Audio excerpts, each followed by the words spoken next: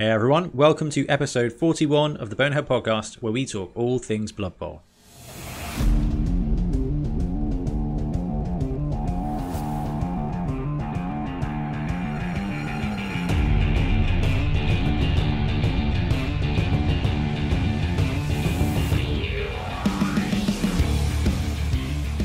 Welcome back. I'm Ben, and once again I'm joined by Blood Tithe Ben. Hello. How you doing, man? You okay? Yeah, very good. Very good. Excellent. How's your hobby lock-in going? It's going really well. Yeah, I'm getting a lot done. Obviously something to talk about later, which is exciting. But, yeah. Very exciting. I think I could hear the paintbrush going a second ago. Yeah. Hobby never stops with Ben. Thanks very much for coming on the show again, Ben. So what are we talking about on episode 41? We're going to be playing and reviewing StreetBowl. We'll also be talking about the new Snotling team from Games Workshop. Absolutely. And games, hobby, and star players. Fantastic. Right, let's go to news.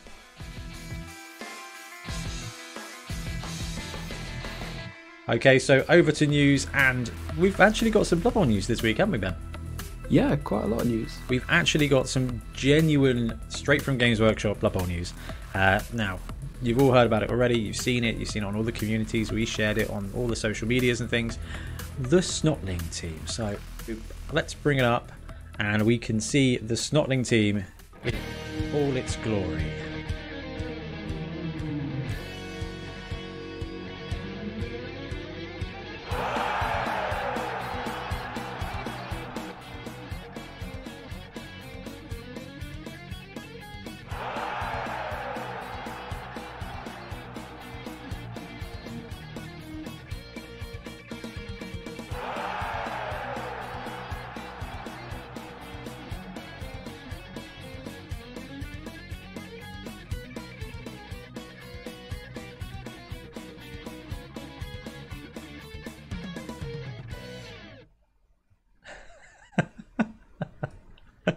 So I absolutely love that little video.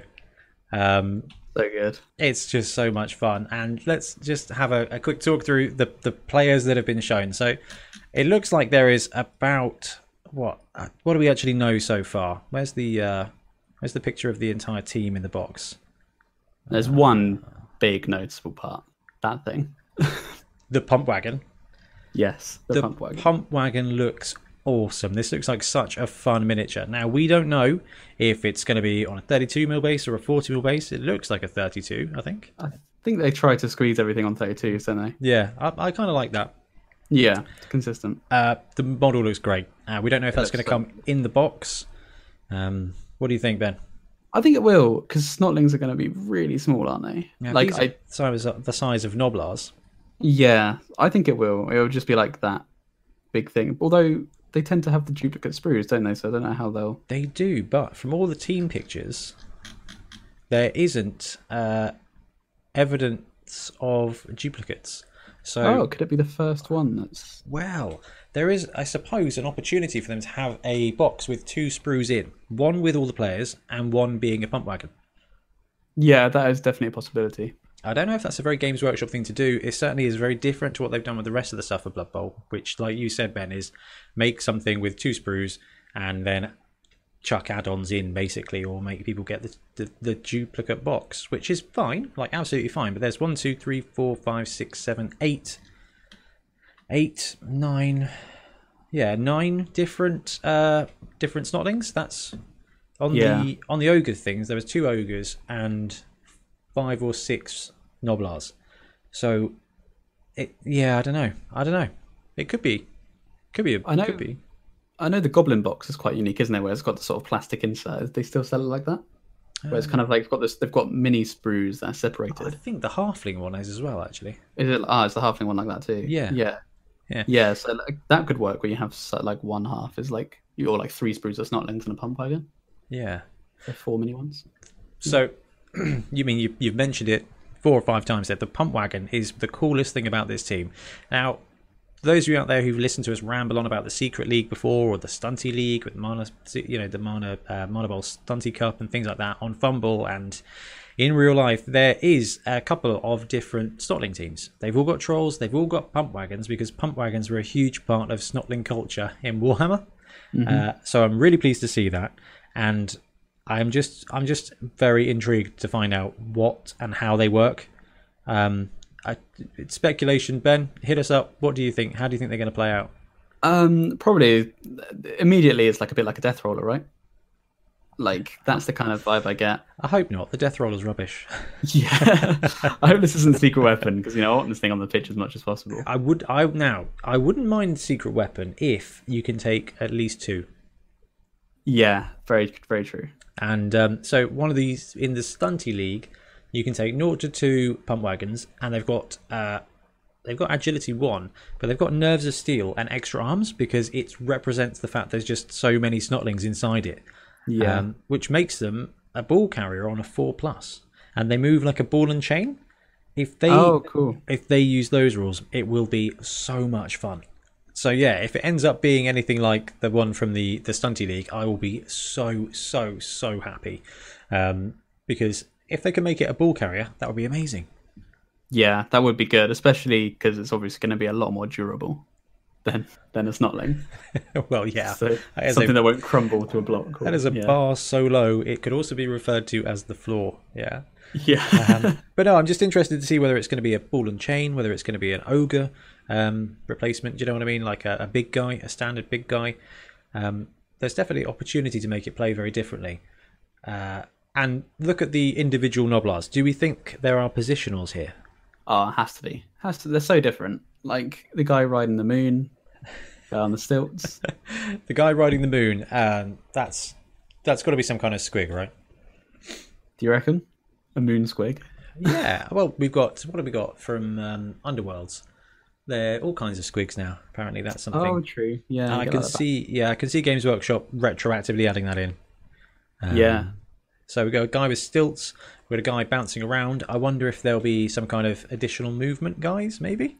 Yeah, maybe like a pogoer, a goblin pogoer. Yeah. Very long legs or something, and leap. Both of those having leap would be reasonable. Yeah. The community would love it anyway. Leap. Yeah, definitely. And I'm hoping the guy throwing the Majora's Mask moon is some kind of bomber. Yeah. Oh, that'll be good. Lobbing a moon. Yeah, I love how quickly the world caught up and was like, that looks like the moon from Majora's Mask. Yeah, I mean, it clearly is. It's got to be reference. Like, it's got to be some kind of reference, right? I love the paint jobs on these as well. They've got that. They're really nicely done. They've got that Ian Warhannam kind of pink flesh undertone mixed in with the green, which like the bright green with the pinky colour. Yeah, I think this is the best paint job I've seen for a new team. And then we've got a wizard-looking guy. Yeah, he's a bit weird. I don't think that's a new position. I just think it's a cosplay Nobler. Cosplay Nobler. Fan favourite? Disturbing presence? But do you remember when the ogres were spoiled and they were like, there's a Nobler with a bottle? And they were like, that's the dirty player Nobler, that's the dirty player Nobler. And it wasn't the case. So yeah, there's a guy with a trumpet, a guy with a mushroom, a wizard-looking cosplay Nobler. I don't know. Maybe there'll be no positionals at all. Maybe they will be. I hope there will be. I'm just so excited to see what how the team plays out. I think the most likely one is the stilts. I think that's so clearly different. Do you know what I mean? Yeah, I do. I think you're right. And I could see the stilts and the moon bouncer being like fast movers or something. I don't know. Not snotling sprinters or something. Yeah, I do agree. I just seeing something like that. That's so good. I'm really excited. I think this is the most excited I've been for a new release from Games Workshop. And I think we said that about all the previous releases. I know we definitely said about ogres. But this is new, you know? It is so new. It's so different. We don't get new stuff for Blood Bowl because it's been around and the same since 98, I think, was when the last of the teams was released, and then it got kind of dumped and the community took over running it. That's a very long time. So for them to introduce a new race, which isn't really a new race, a new team, which isn't really a new team, but to have something new without it threatening the game could be good. However, there is going to be an impact there with the way that the NAF rankings and things work. I mean, how do you think that's going to work out? Yeah, I mean, you just throw another stunty team in there. Well, not even that. We've just thrown a brand new team in there. Yeah, it's going to have to balance out, isn't it? So we've gone from 26 to 27 teams. Are they going to accept it? Are they going to accept it as a legit race? Might take a while. Might have to wait for the new. Then they do like iterations of the team list. Yeah, like the yearly or 6 monthly review for the team to be added. Yeah, we're probably going to get that. Yeah, I mean, you guys who've listening probably know that I did run for presidency of the NAF, and I've got to be honest with you, this is going to cause work, I think, for people. Yeah, I think though it's probably the best scenario for a new team, being that we can probably already assume it's not very good. Tier. Yeah, yeah. I think that's what we talked about last week, or that's what I talked about on the stream with some of the guys in chat.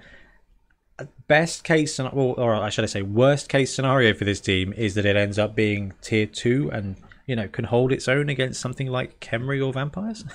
Yeah, I mean, I don't hold up too much hope for that, but I don't either. It's going to be fun unless the positionals are crazy good and the pump wagons are crazy good. Yeah, I don't think it's going to be that great. And there is the opportunity that this comes with trolls as well. I think there was a bit of art somewhere where there was a troll. We don't know if it comes with trolls. I would like that. I think that would be cool because I'm a big guy kind of guy, so that could be quite good.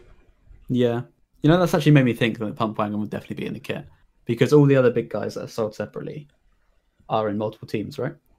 So this will only be Snotlings, so it makes sense to sell it with Snotlings. Unless they turn it into some kind of star player or additional mercenary for other teams. Ooh, maybe. Great in a Goblin team. Exactly. It'd be so cool. But talking of big guys, there was another bit of Games Workshop news that was not directly related to Blood Bowl in any way, shape or form, except... That mouse is loud, isn't it? Right, let's scroll up here. We have got the new giants, the Sons of Bahamut, that are coming to Age of Sigmar. And I just wanted to talk through the giants real quick, Ben. Did you see these guys? Oh my goodness, yes. So these are absolutely massive. I think the bases are like the big chunky bases. So if you use these in Blood Bowl, this would be like a 9x9 or like a 3x3. Sorry, but I think might be bigger than that, right? Could be the 120 mil round. Yeah, I wouldn't be surprised. They make the Gargant look small. They do actually make the Gargant look small. There was a little for scale thing here. Oh yeah, look at the base. Yeah, that's the Gargant base, which I can't remember what he's on. 60? I think he's 2 squares wide with a bit of space actually. So that's like 4 or 5 squares. This model might actually be too big for Blood Bowl, but I'm gonna try. I'm gonna try. No such words. Yeah, it could be really interesting. But they're cool, and if you're looking for a Blood Bowl ogre, ogre, a Blood Bowl giant, a really big giant. I think that's cool. I think it could definitely be used. Like this one with the hood has got like 3 humans in his right hand. It's that massive. I do think it is too big for Blood Bowl, but that just inspires me to try even harder. Just need a bigger pitch. Well, that's next. When the apocalypse is over, I'm going to try and find a way to make a giant-sized Blood Bowl pitch. Blood Bowl apocalypse. Yeah, exactly. Although Sam from the local group is very much up for a Death Bowl game. Yeah. A Death Zone match. Which we should definitely do, even if we have to do it on Roll20 at some point. But yes, that is the Games Workshop news. I'm not sure when their next preview is. I don't think it's been announced with a date yet. But I think we're probably done for Blood Bowl for a little while. I think we've had, with the Tree Man and this, I think everyone should be pretty satisfied. I mean, a whole new team is quite a big deal. It is a really big deal. Which means we've got a couple of months of spoilers for rules and stuff to come. I mean, obviously with the lockdown, everything has been delayed. So then our Fanath Kickstarter is going to be delayed.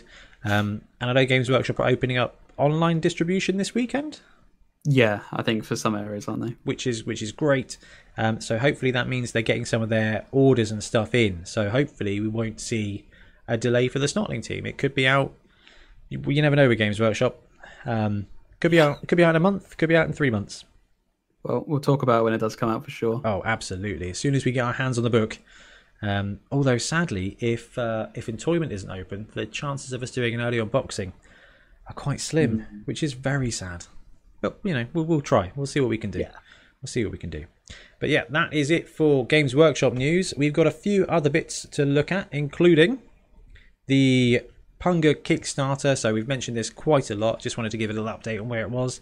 And that is at 113,000 against a target of 4,000. So I don't even know what that percentage is, and I'm a numbers kind of guy. That's That's a pretty tasty thing. It's got 6 days to go, so it's going to be closing on Wednesday, May the 6th. If you haven't backed it, definitely have a look. And even if you back some of the star players, which we've helped with their Not Blade guy, we got you guys out there, the listeners and the viewers, to come up with ideas for names and skills for the guy who looked like Blade, and 3 winners have been chosen for that. Can't remember who they are. Go and have a look at the video on YouTube to see who that is, because one person's come forward and said, hey, that's me, fantastic. So there's 2 people who have yet to watch the video who have won that model from Punga. And Ben, you and I have seen a couple of sneak previews of some more stretch goals for them, haven't we? Yes, we have, and everyone's in for a treat. They are stunning. And they're really useful as well. Yeah. Because there are some models, there are some star players that came out with the new spikes for Undead that don't have models yet. For example, Frankenstein or Scroll Half Height, the Undead Dwarf. Yeah. Those kinds of players are definitely in need of good models. And it just might be that Punga deliver on that. Definitely. Let's just have a quick look at their stretch goals. Man, they've got so much. These star players are fantastic. I know. It's so painful every time I go on this page because I just want everything. It's dangerous. All of these models are fantastic. I love the Banshee star player that they've just unlocked as well. I can't remember what her name is. Gretchen Wachter, I think. But they've just done the mage. They've just done the Egyptian coach. They churn out so much. It's incredible, isn't it? How do you think they do that? Do they just prep the sculpt work in right at the beginning, or do you think they've been working on this for months for sure? You can't do this quickly, but I think it's just down to a team of very, very talented designers. Because we noticed they're not actually running the Kickstarter this time. There's another company that's running the Kickstarter. Yeah, maybe that's taken some time, or given them some time to do more things. I'm not sure. Yeah. But they're managing it incredibly well. They're marketing it very well. I think anyone who's backing it is very lucky and for a treat. It's in for an absolute treat. Talking of that, so their projected delivery date was February next year. So given that they are doing the sculpts and things now, it may not even be delayed depending on what time the world reopens. So yeah, I would imagine it'll be going until that time. Yeah, no, exactly. So you might even get this on time in February, and they've been pretty good with their Kickstarters. Yeah, the Pirates one was delivered pretty promptly. Exactly. That is the Vampires, Egyptian and Necromancers for Fantasy Football from Punga. And then we've got a very fun one next. Yes, we do. It is the St. Patrick's Angry Leprechaun 3D printable team. Have you seen this, Ben? Of course, yeah. We've been talking about this quite a lot. And why have you seen this? Ian at the club has backed this, and he is very excited. So Ian Triplo went straight in with this, was so excited with this, and backed it. And we've been getting updates. I'm not convinced that he doesn't work for them. Yeah, I know. And they've done really well. There's a pledge of £400, and they're at 2,500 now. So they've smashed their goal. There's 88 backers. There's 11 days to go. So St. Patrick's Angry Leprechaun is Monday, May the 11th is its final, and they've smashed the goal. And it's for STL files.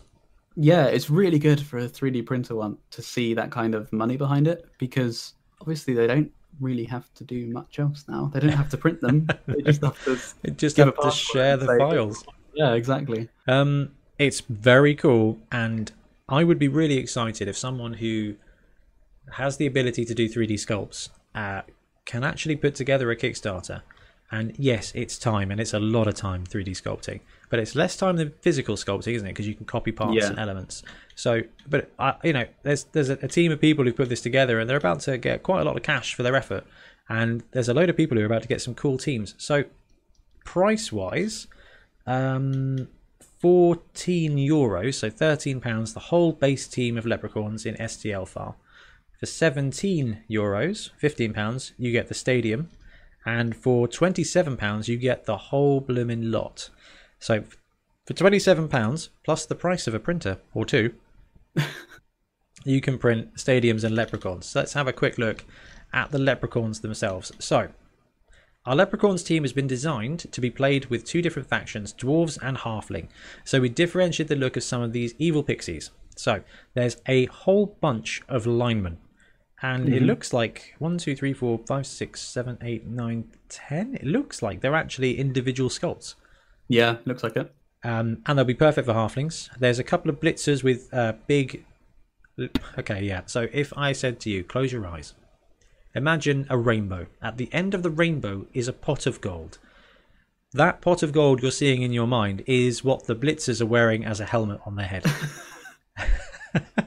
It's creative. I really enjoy it. I think that's fair, would you say? Yeah. Yeah, I mean, it's the armor. And they've got a couple of guys who would be standing as slayers because they've got jazzed up beards and honestly what look like firefighter helmets.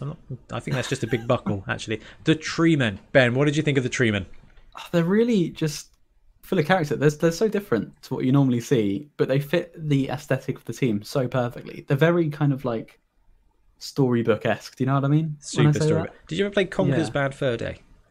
Oh yeah. That's totally it. It's like a cartoony video game style angry tree times 2, and they look like they're kind of individually sculpted as well. They look very similar size and shape to the Games Workshop ones that just landed. They do. I thought that as soon as I saw this. That's actually pretty similar. Yeah, I wonder if they used the kind of source art to set up their design goal. Maybe because they've got the big jagged mouths and the trunk heads. Yeah, they're cool. I really like them. You know me. I have like a tree man collection. I would add these. There's the team, but that's not all. There is a dice tower. There's a tower. There's benches. There's stands. There is a pitch. All together is a full stadium. There's modular walls. There's a castle. And that's all STL files, so you do have to print it yourself, which is a massive, massive problem if you don't have a printer. But if you do have a printer, or you happen to know 2 people in your gaming group, Ben and Ian, with printers, it becomes really interesting. And, and there's some add-ons. There are runners, which look cool. There are cheerleaders, which look really cool. There's a St. Patrick's coach who looks like the Pope.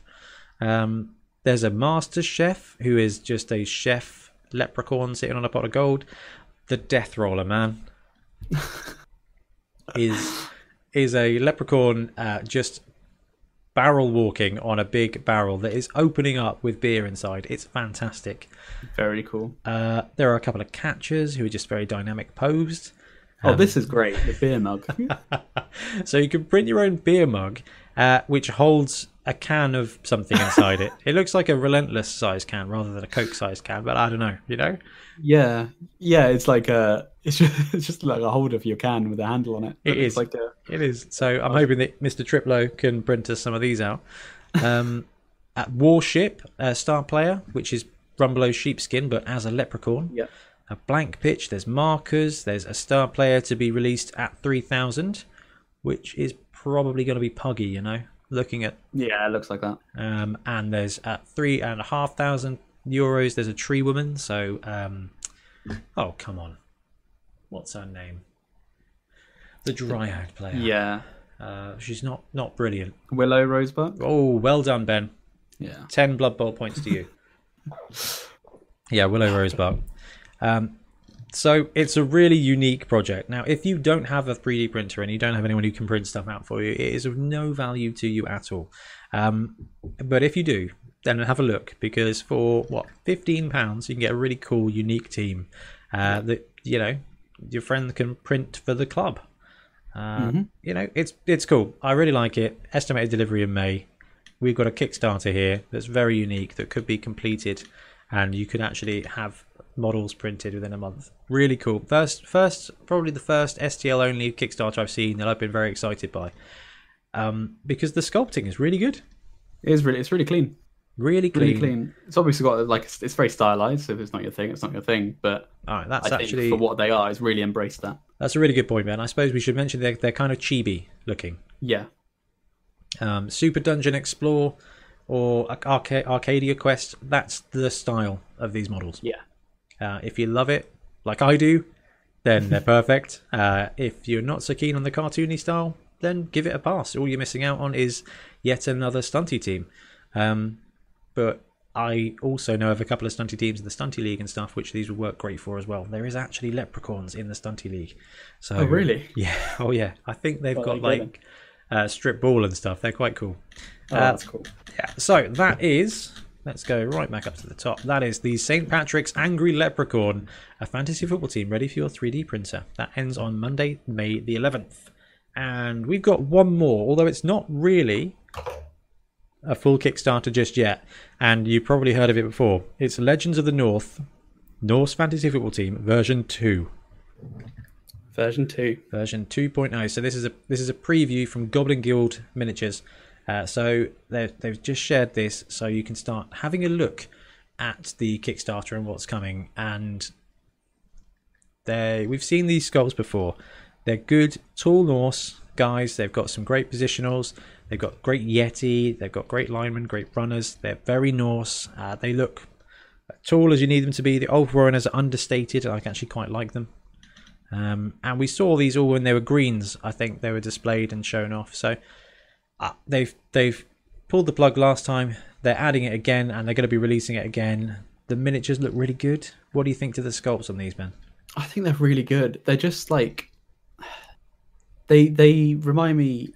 What's the word? It's kind of very realistic style almost.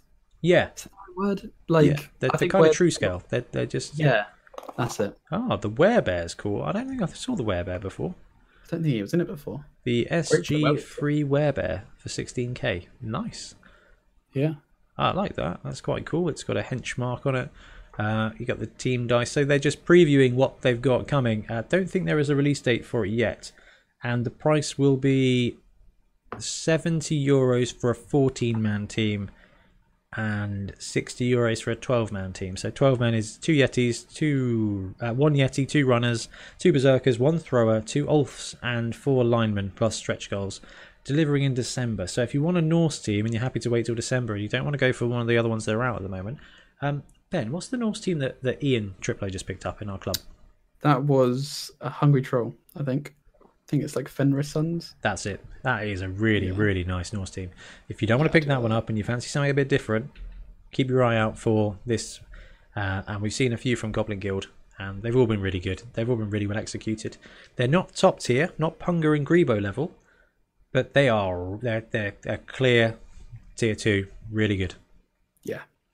Very solid. Yeah, like that. So just one more thing to talk about on news, and it isn't StreetBowl. It is, let me bring up the bit here. Facebook. Why does that say YouTube? That's no good. So we'll just talk about it instead. It is the Lockdown Bowl, which is a tournament that's going to be happening on Fumble. So if you're hearing now, it's probably already started. But what I wanted to mention is that Rob from Secret Carnage, North Wales Carnage Cup, a friend of the podcast, is running this Fumble event and has got loads of unique dice created that you can buy. And all the money, all the proceeds, or the profit basically, will go to Doctors Without Borders. And all the ticket money goes towards Doctors Without Borders as well. And us on the Bonehead podcast, we're for every player that's joined the tournament, we're going to donate £2 as well to kind of just help donate. And I think, I can't remember what he said earlier. I think we're on the way to £300 now, Ben, which is really great. So good. Yeah, really pleased with that. But just wanted to say, here we go. Over 30 people from 3 different countries have raised £225. That was his email from yesterday. But it's very cool. The dice are still available for sale. So even if you're not going to be playing in the Fumble tournament, the dice you can still buy and the proceeds go to a great charity. And the reason that Rob has chosen Doctors Without Borders is because he said we've got Blood Bowl players all around the world. We've got this disease hurting people all around the world. And even though, it's only good, well, actually, in his words, he said even if we only raise 50 quid, it will still help if everyone raises 50 quid. And we've smashed that now, on the way to 300, which is really great. So if you fancy some very cool, unique dice and to support a cause, then jump on that. Links in the show notes. We've got a YouTube video, and actually, I did put the little segment out in the podcast feed So you may already have listened to it. It's a great cause. And what we're going to be doing is providing some coverage on the tournament as it goes on. We'll do some game reviews on Fumble. We'll talk about the standings. We'll catch up with Rob as often as we can, just to give a bit of coverage, just to give people something to focus on while we're all locked inside. And if you are a Fumble player and you have missed the first round, message Rob. You might be able to sneak you in. And play some secret teams, because it's all secret. Well, it's not. It's all teams. It's all NAF teams, all secret teams, all Stunty League teams. So it's like 106 Chaos. Different teams. That's crazy. I'm running Snotlings in honor of the new Snotling team. Oh, very cool. So I've got my list with 2 pump wagons, a splatter wagon, 3 trolls, and 8 little Snotling guys. So I've got 14 players. So I can still take star players. So I'm quite looking forward to it. So I'll be streaming my games when I get them played. It's 1 game a week, so yeah, should be really, really good. I'm really looking forward to it. When's the first game start? Rob's doing the draw on the 30th. So this podcast comes out on the 2nd, Saturday the 2nd, I think. Come on, calendar. Saturday the 2nd. So he's doing the first round matchups tomorrow then on Thursday night. So he says he's going to release the matchups, and then we've all got a week, basically until the end of next week, to get the game in. So yeah, awesome. Ben, if you fancy playing 1 game of Fumble a week while you're locked at home, join the tournament. It'll be great fun. You can run Slanesh. That's tempting. I think I might. I'll get my ticket tomorrow. I'll join in on this chaos. I think you should, man. I think it's great, and you're helping to support exactly. Yeah, it's £10 for a tournament ticket, and you get a set of 2d6 included in that price, and the rest of the money goes to the charity. Hey, so, even if I don't end up playing, £10 towards Doctors Without Borders, it's a good cause. Exactly. Cool. Right, that I think covers everything that's going on in Blood Bowl that we know of and that the social networks know of over the last couple of weeks. So let's talk about what we've been doing, Ben. Let's move on to hobby.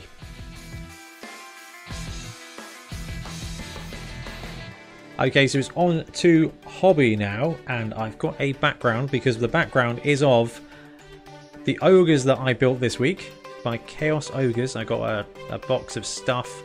I've got some more goblin heads so that I can use them to modify my little snotlings. And I did share this on social medias because I was just absolutely jazzed, because I thought they were great fun. So good. I've now, good. Oh, thanks, man. I've now hand undercoated them, and I've started painting up the skin on one of them. I've gone with a dark skin tone. It's actually this guy here. I've gone with a dark skin tone to do something different, to try something different with my painting. You've done it really well. Thanks, man. It's been really good fun. I've nearly finished my giant. Ooh, nice. Like genuinely nearly finished him. I think I've got the base to do and then a few more details. I can't stop adding stuff. So Ian Warhammer Hannum, who did get featured on the Warhammer community again today. Yeah, he did. They didn't get his name right again. Again. I was playing a game with Jared online earlier today, and the news came in, and the first thing Jared said was like, "Did they get his name right?" Checked in with Ian. They did not get his name right. It's Ian Warhammer Hammond. But what did they call him the first time round? Was it Warhamnam? Warhamnam. Oh yes, Warhamnam style. Yeah. And this time it was Warhannon. So they're getting there. So maybe if he carries on painting, I swear this is why Ian spends so much time painting now, is because he just wants them to mention him with his correct name. So good. I know, it's crazy. So he helped me with the flesh on my giant.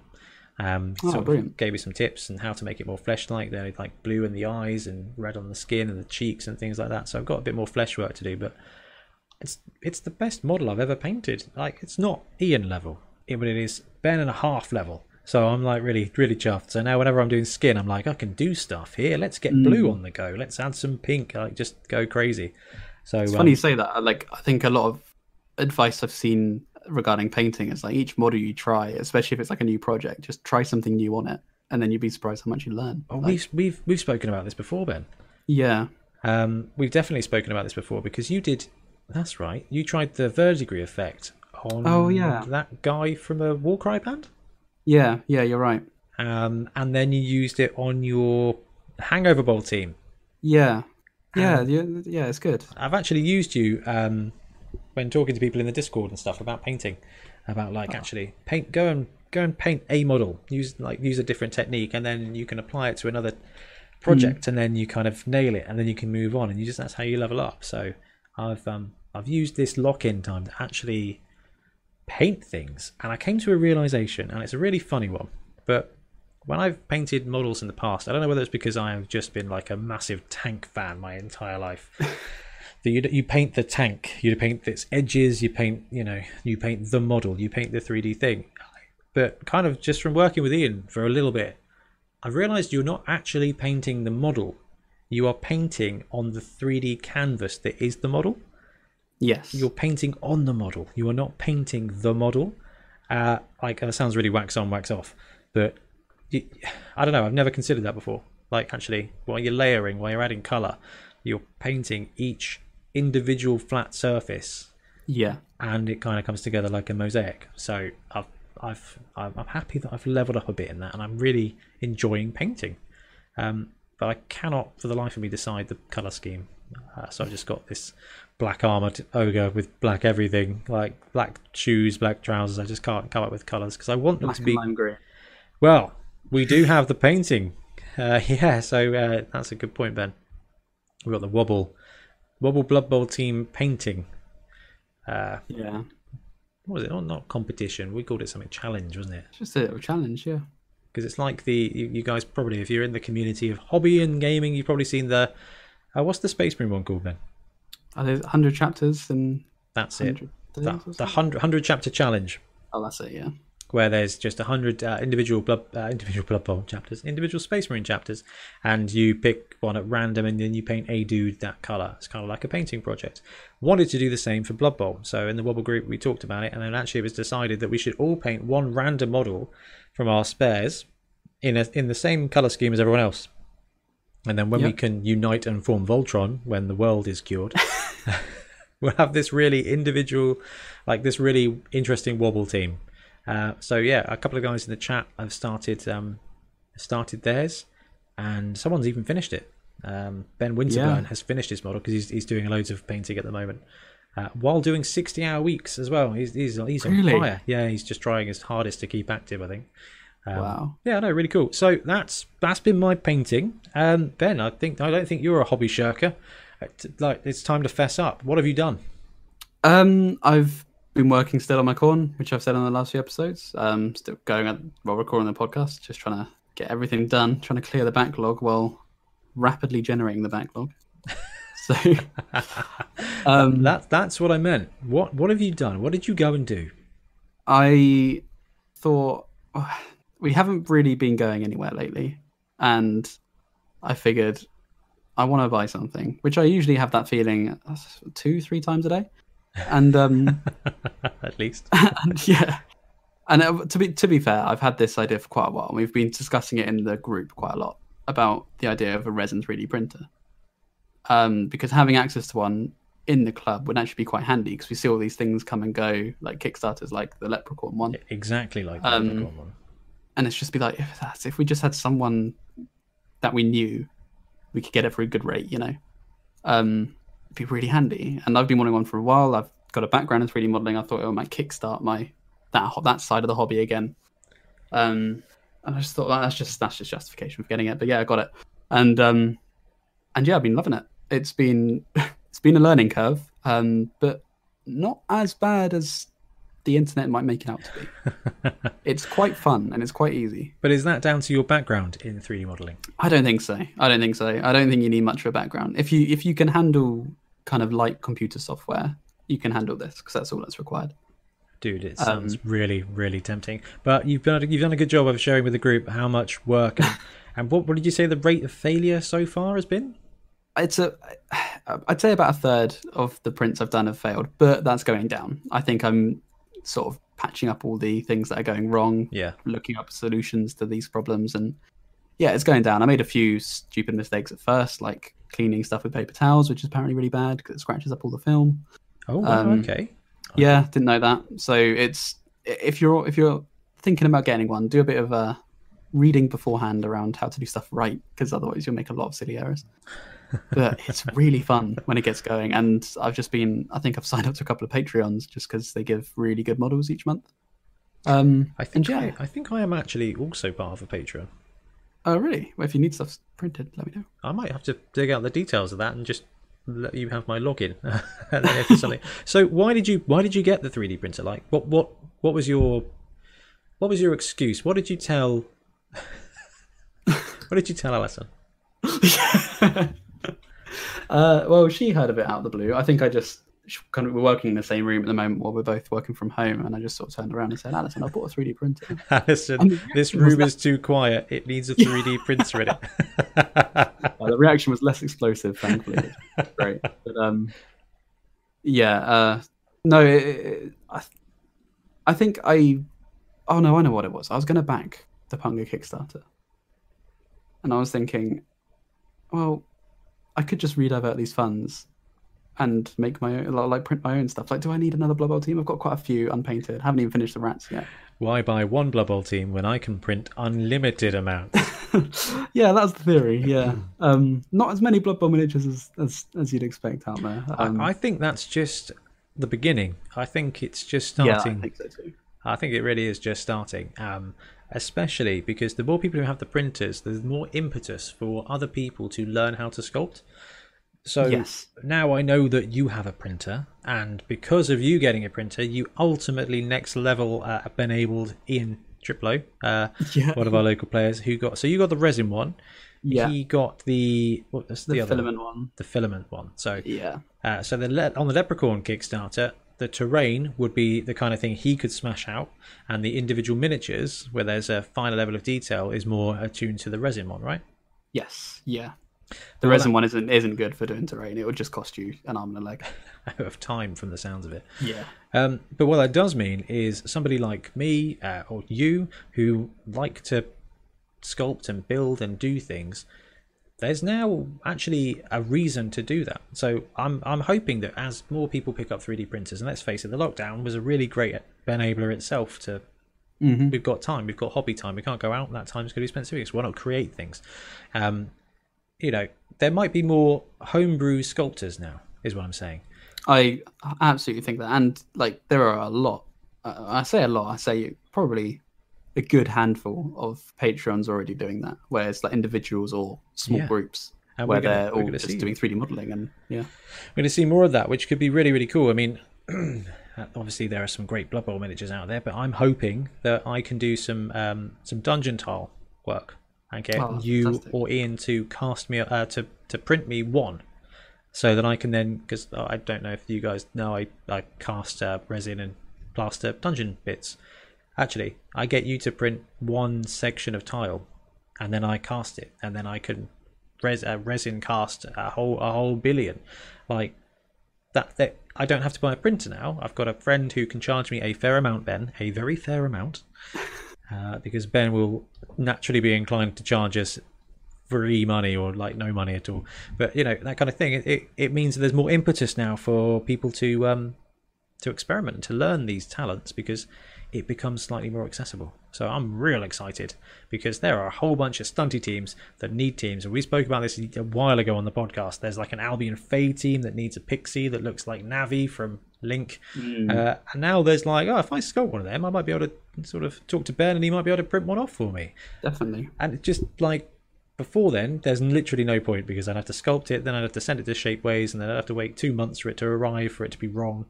It was just like, there's really no point. But, anyway, that is a heck of a project, Ben.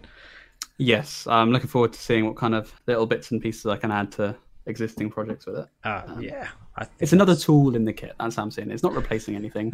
I'll still be buying miniatures. Like I thought it might cure the plastic crack addiction, but instead I've just become Walter White, I think. Oh yeah, so, you've just been able yourself to do even more. But the thing is, and I know that I guess the biggest argument for 3D printers is people have said it's going to kill miniature sales. But when this Snotling team lands, you're going to buy it, maybe. Yeah, exactly. If you were going to buy it before, you're still going to buy it now. It just means that you might print off an unauthorized version as well as a proxy, because it's quite cool. And all it's going to do is just mean they're going to end up with more teams, Ben, I'm afraid. Yeah, I think you're right. What have I done? Skip one skip one Kickstarter, print many teams. Also means we can do some cool star players. That is true. So, other than creating your own miniatures and painting your Age of Sigmar stuff, anything else on the hobby and games front recently, Ben? Yeah, we're doing that 100 Space Marine challenge thing. Made a start on that. Made a start on the Wobble challenge. So got a few things on the go. And yeah, hopefully get it all done soon because there's not a lot of things else to do at the moment. So just lots and lots of painting. What color Space Marine did you get? I got the Hawk Lords, which are purple and gold. It's very Emperor's Children. Oh, that's mixed with Raven Guard. That's cool. I like that. Yeah. I can't remember what I was called. It's something like the Brothers of 1,000 or something, but it's grey and yellow, which actually is one of my favourite colour schemes. That's pretty cool. Got a second edition dwarf team painted in that scheme, so I'm quite happy with that. Nice. And my current dwarf team that I'm painting for sevens is in fact dark grey and yellow, so I'm excited. It's a good way to get colour schemes. And our Wobble scheme is black and lime green, which makes sense because it's kind of our Wobble colours as well. We did a poll. We did a poll in our Wobble group, and those were the two highest colours. So that's kind. Even though there was, what was your suggestion, Ben?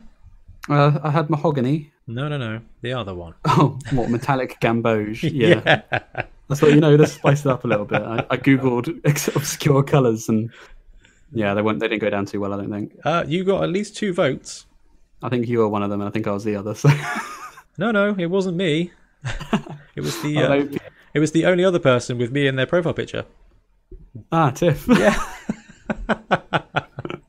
Thanks, Tiff. Yeah, she loves some metallic gamboge then. She has actually that kind of yellow is one of her favourite colours. Oh, is it? Oh, okay. And she was like, I also wanted to support Ben. I was like, oh, that's really nice. I didn't know it was a yellow. I just googled it and it was the first result. It could have been a slur. Because I saw you put it in there, I was like, oh god, everyone's going to ask. I then had to Google it and put it into the thread so that people could see what it was. Basically, a Yandan Dark Sun from the Foundation days mixed with metallic, which wouldn't have been a bad colour at all. I think actually that would look pretty cool. Yeah, I agree. I genuinely thought this was like one of your, premium colours that you'd got from. Glad you think I'm that pretentious? Well, on your hobby thing, like you got a free trial with your £75 paintbrush, that kind of thing. That's true. Yeah. Cool. So yeah, we've got some painting challenges going on. We've got some teams being painted. We've got some individual models being painted and printed. And yeah, games wise, I've actually played a load of Blood Bowl. It's been wonderful. I'm going to confess, I had a bit of a hobby blip, like a passion for everything just died. I had a bit of, you get peaks and troughs, and I got troughed hard, and just really CBA'd with everything. Like. It all happened on a day off. Like I had a weekend off, or I had 2 days off in a row, and Tiff was working. And the first day, I was like, yeah, do loads of stuff. Then it got to the next day, and I kind of was like, none of this matters. No one cares. Nothing matters. I've got to stream later. I'll stream, and it'll be all right. And I had a brilliant stream. I had a great time. That was when I played Ian with my Snotling team on Roll20, playing a game of Blood Bowl 7s, pro halflings against the Snotling team from Stunty League. And it was brilliant. And then we went and played. I played on Blood Bowl 2 afterwards, and had another great game, and had a great time with the guys in chat, and reinvigorated. I was a bit stumped, a bit bored of nothing. I started painting. I was painting my ogres, and I was like, there's going to be no time we're going to use these anytime soon. Like, what's the urgency? And yeah, playing a game of Blood Bowl and having a chat with Ian, and then having a chat with the guys on chat was just great. And I was re-inspired, so I'm very happy with that. Got a couple of games of 7s in. Going to play a game soon against you, which is quite exciting. Yeah. I've just got a load of Blood Bowl in. So if you're a Blood Bowl 2 player on the PC, join the Bonehead Podcast Cup. It's an open ladder. Sunday nights, Tuesday nights, and whenever else you can get a game in the Discord. Again, I'll put the links in the show notes below. But yeah, come and play some Blood Bowl against some great guys. I'm in a bit of a pickle now. My ogres are 1560, which means the newer teams, they won't be paired. I won't be paired against them. Oh. So I had to create a new Dark Elf team yesterday to play against James's Dwarfs, and lost 2-1. That's going to do that, isn't he? Turn 16. It was tough. It was really tough. But yeah, what can you do?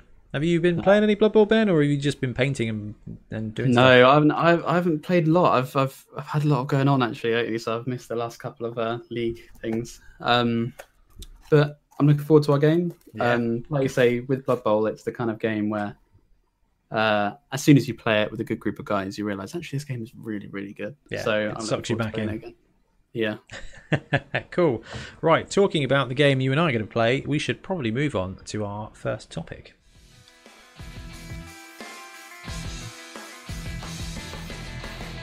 Everybody knows we love variants of Blood Bowl here. Specifically Sevens is probably our most favourite one. Dungeon Bowl is great fun, don't get me wrong, but Sevens is a great fast version of playing Blood Bowl.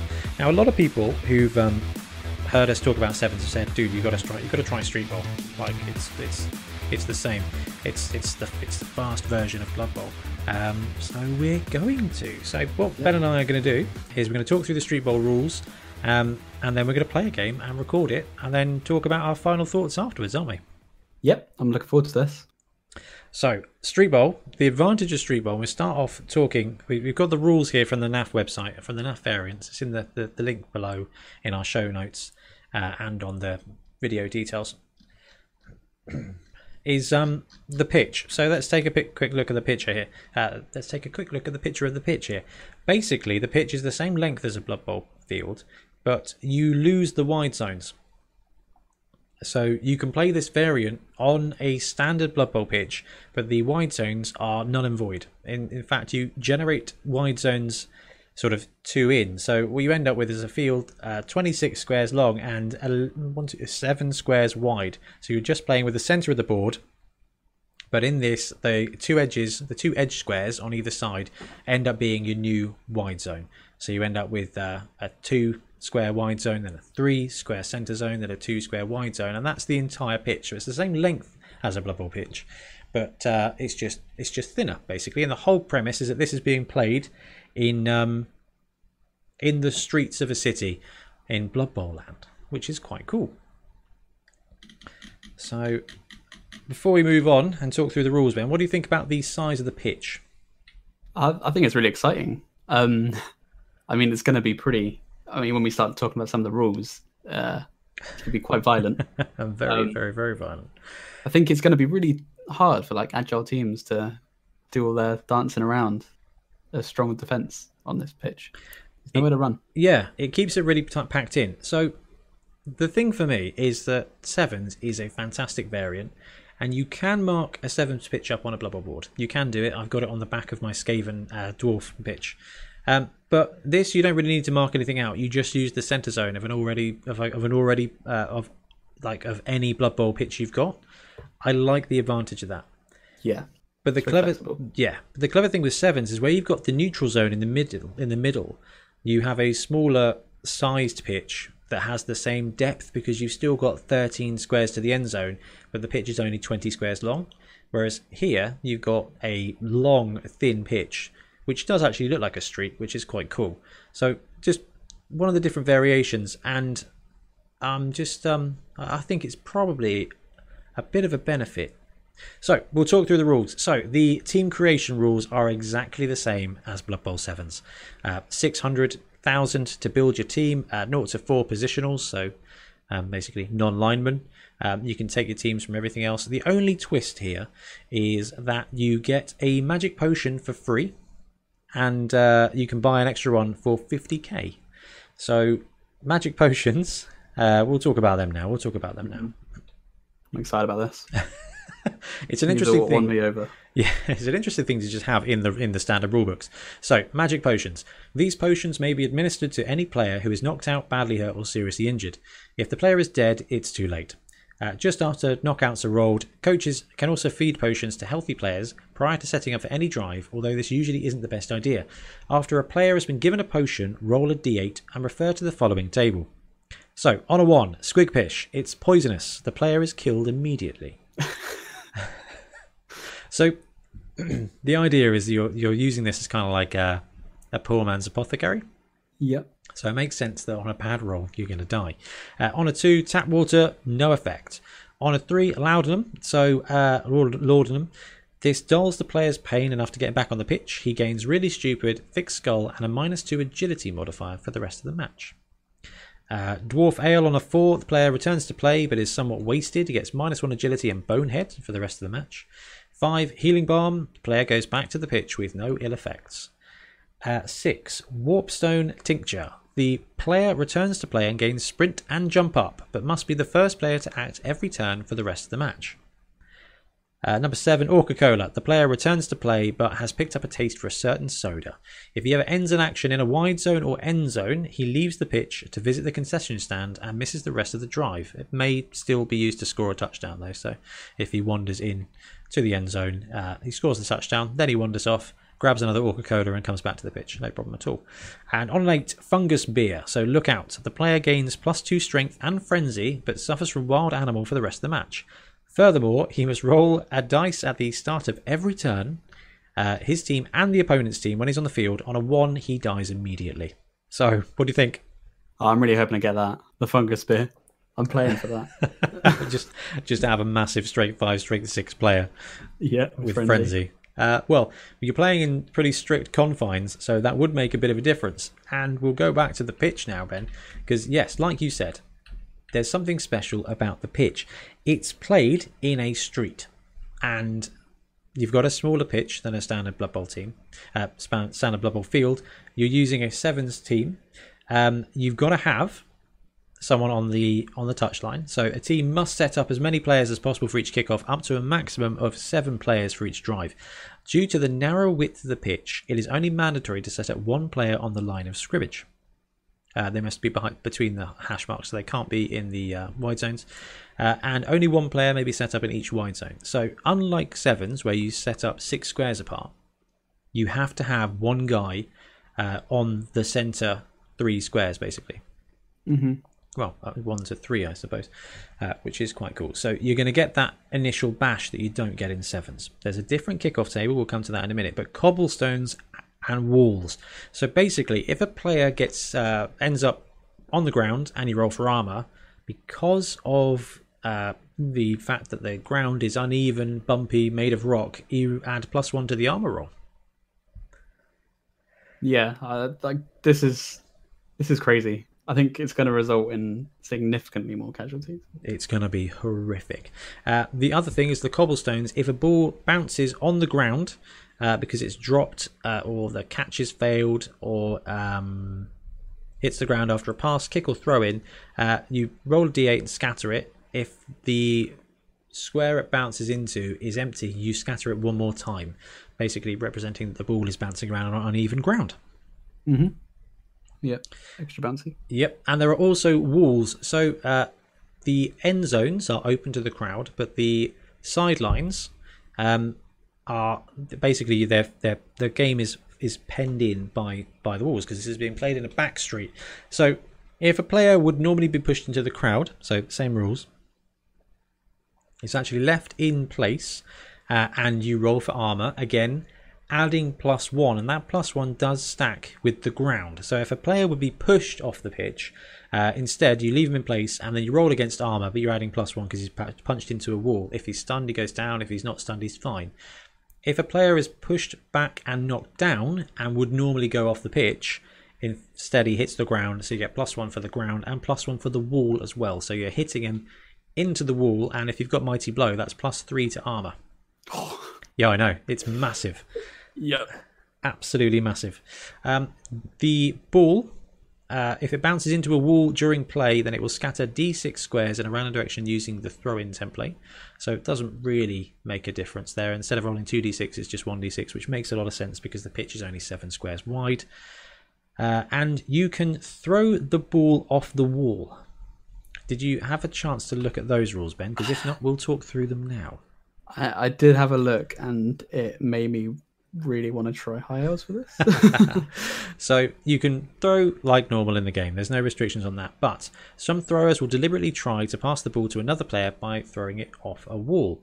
Passing a ball off the wall is extremely difficult as well as quite unpredictable. So any pass that you try to do that with suffers -1 to the attempt. A pass which is bounced off the wall can never be intercepted, though players with pass block may still move to place tackle zones on either the thrower or the intended receiver. So the rules say that holding the range ruler sideways, you can bend it so it goes from the thrower to the intended receiver and also touches one of the walls along the side of its intended path. If you don't have a range ruler, or you have the new Blood Bowl 2016 range ruler, I assume you kind of just choose a square on the wall from which you try to bounce it and count the entire distance.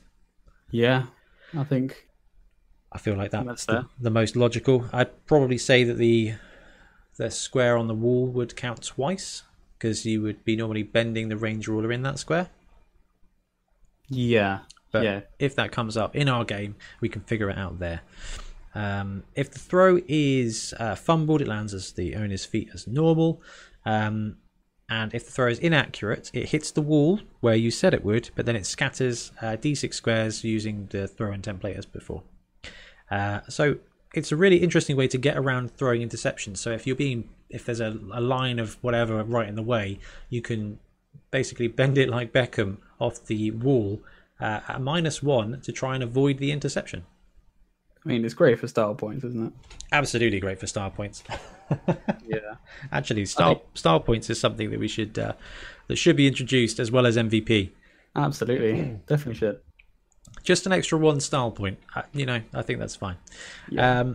At walls versus stunties, there's actually rules for throwing a teammate into a wall as well. Basically, on a 1 to 5, he goes splat against the wall, and that's +2 to the armor roll. But on a 6, he kicks himself off and can try and land properly. Little Mario wall jumper. Exactly. Boop, boop. There's no referee.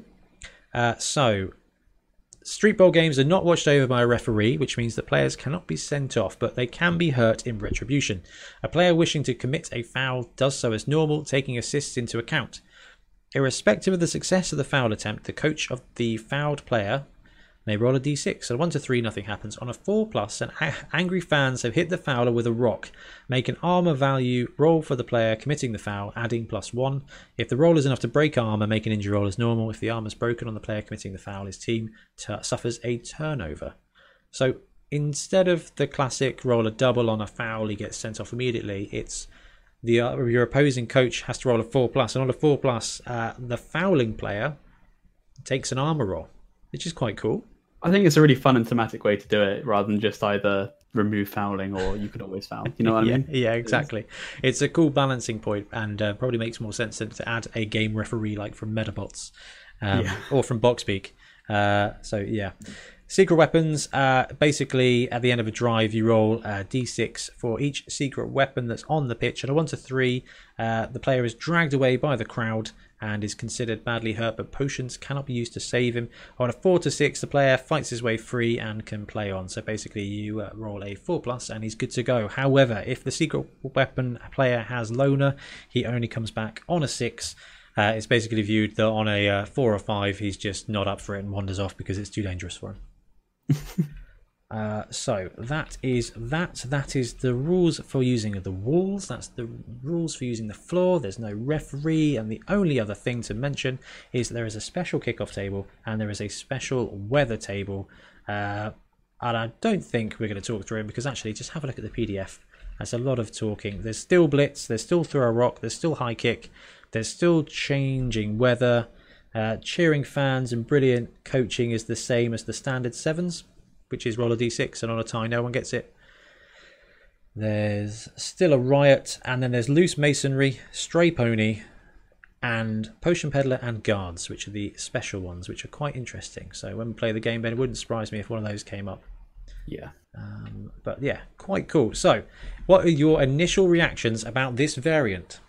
That's carnage. Absolutely carnage. I think games will be very quick. I'm expecting this to be even faster than 7s, just because we probably might not have any players left by 10-6. Because death. That's a really good point, actually. It's 2 6-turn halves instead of the standard 8-turn, because it's a 7s variant, basically. I'm looking forward to it. I think it's going to be a really tough game on offense. So you've got to really rely on doing damage, I think. That's the impression I get from it. Which doesn't bode well for someone like me who likes to play either agility teams or significantly underpowered teams. Yeah, I do. My initial impression is that agility teams get the short end of the stick in this format. I think this is a dwarf-friendly environment. Yeah, I really do. yeah, I agree. It's so narrow. Your movement doesn't really matter as much, which I like because sevens really opens it up. It allows that flexibility. You don't have the free blocks, and it's all about movement and maneuverability, isn't it? Yeah, it is. This is like the opposite. It really is.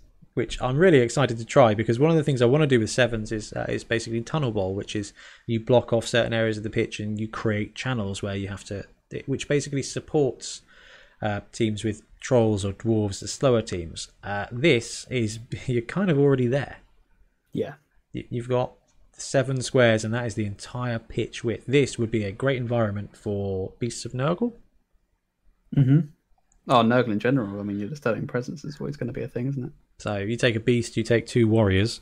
The beast with its tentacles just absolutely eats up the center 3 squares, and they've got to run all the way around to get down the pitch. I think that's quite cool, and that's kind of what it changes up the meta, I suppose.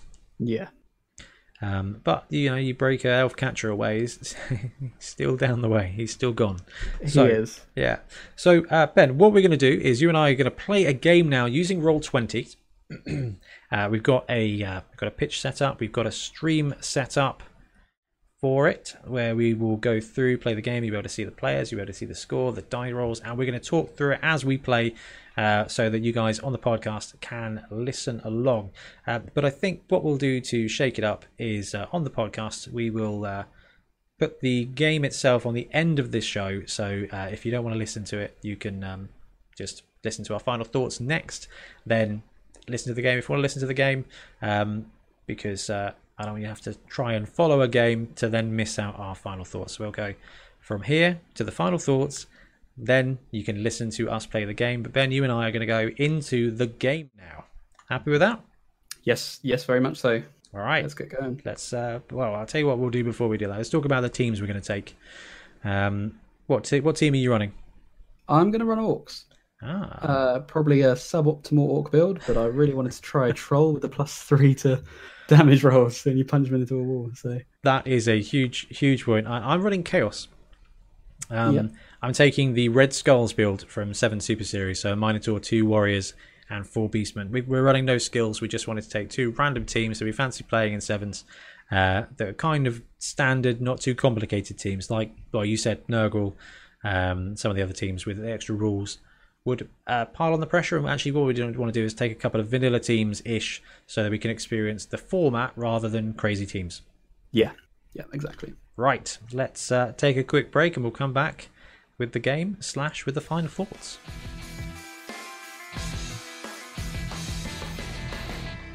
So we're back. We've finished playing our game. I've reset the screen so you can't see what the result is. So if you want to listen to the game or watch the game, it will be after this short segment here.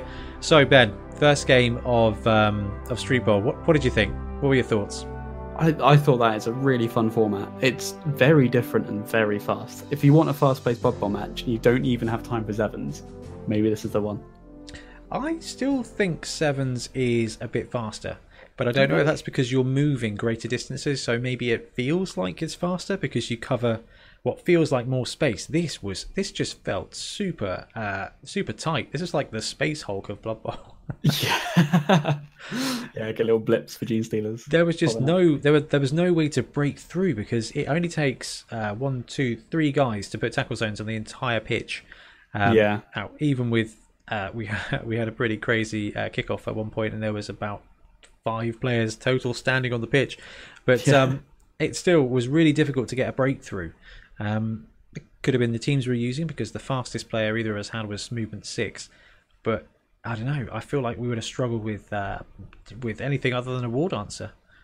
Yeah, I mean, I think you would really struggle with Elven teams on this. I don't know how I would go up against a really heavy bash team. It would be difficult. Man. It would be a new challenge. It's a knife fight. So that's just on the positioning. So, really interesting to keep everybody quite so close. I mean, every player ever can blitz the entire pitch. Even a tree man in the middle could blitz any square, which is cool, which is actually really cool. And I like that.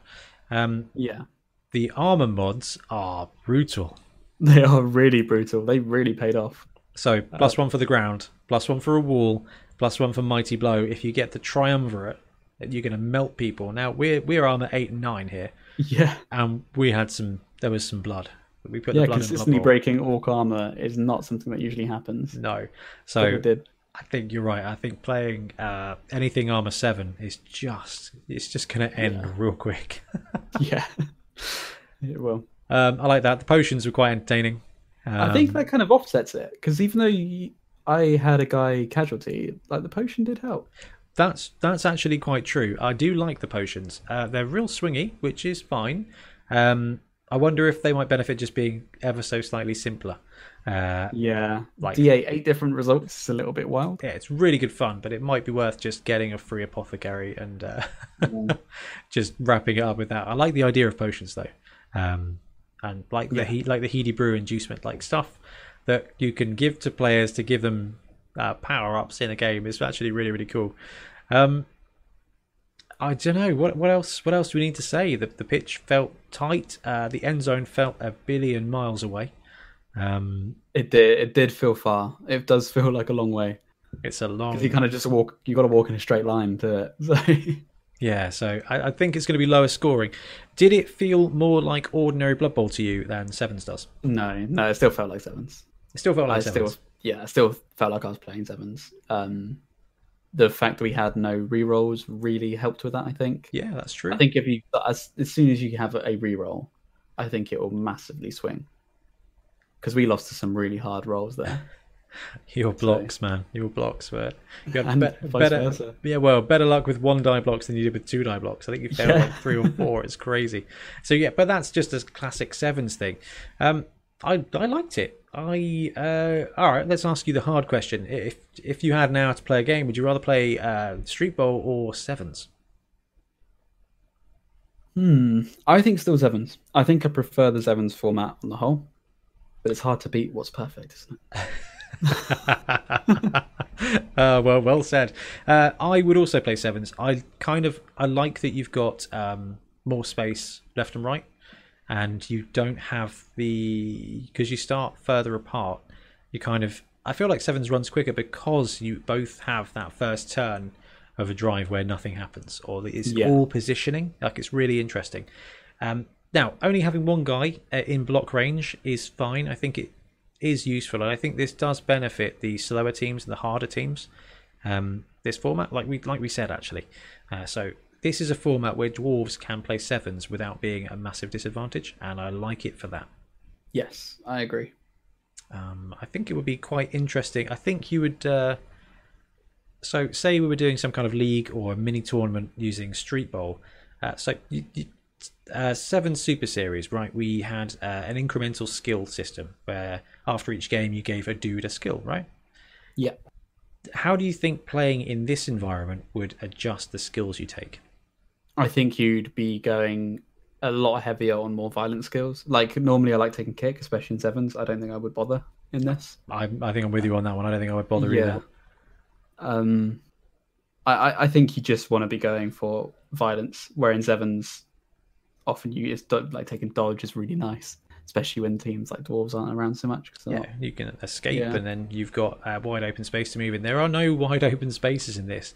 You get like little breaks of 4 squares, and then you're up against the next barrier. It's really good puzzle. I really liked it, and we might have to rotate this into 7 Super Series, because I think it could be quite interesting to have a scenario, be it a league or a tournament, where this is intermingled with regular Sevens. So I think it kind of puts a bit of chaos into the mix, where some teams might do better in this, some teams might do better in regular Sevens, and you don't really know. Ben, what about this? What about 2 rounds apiece?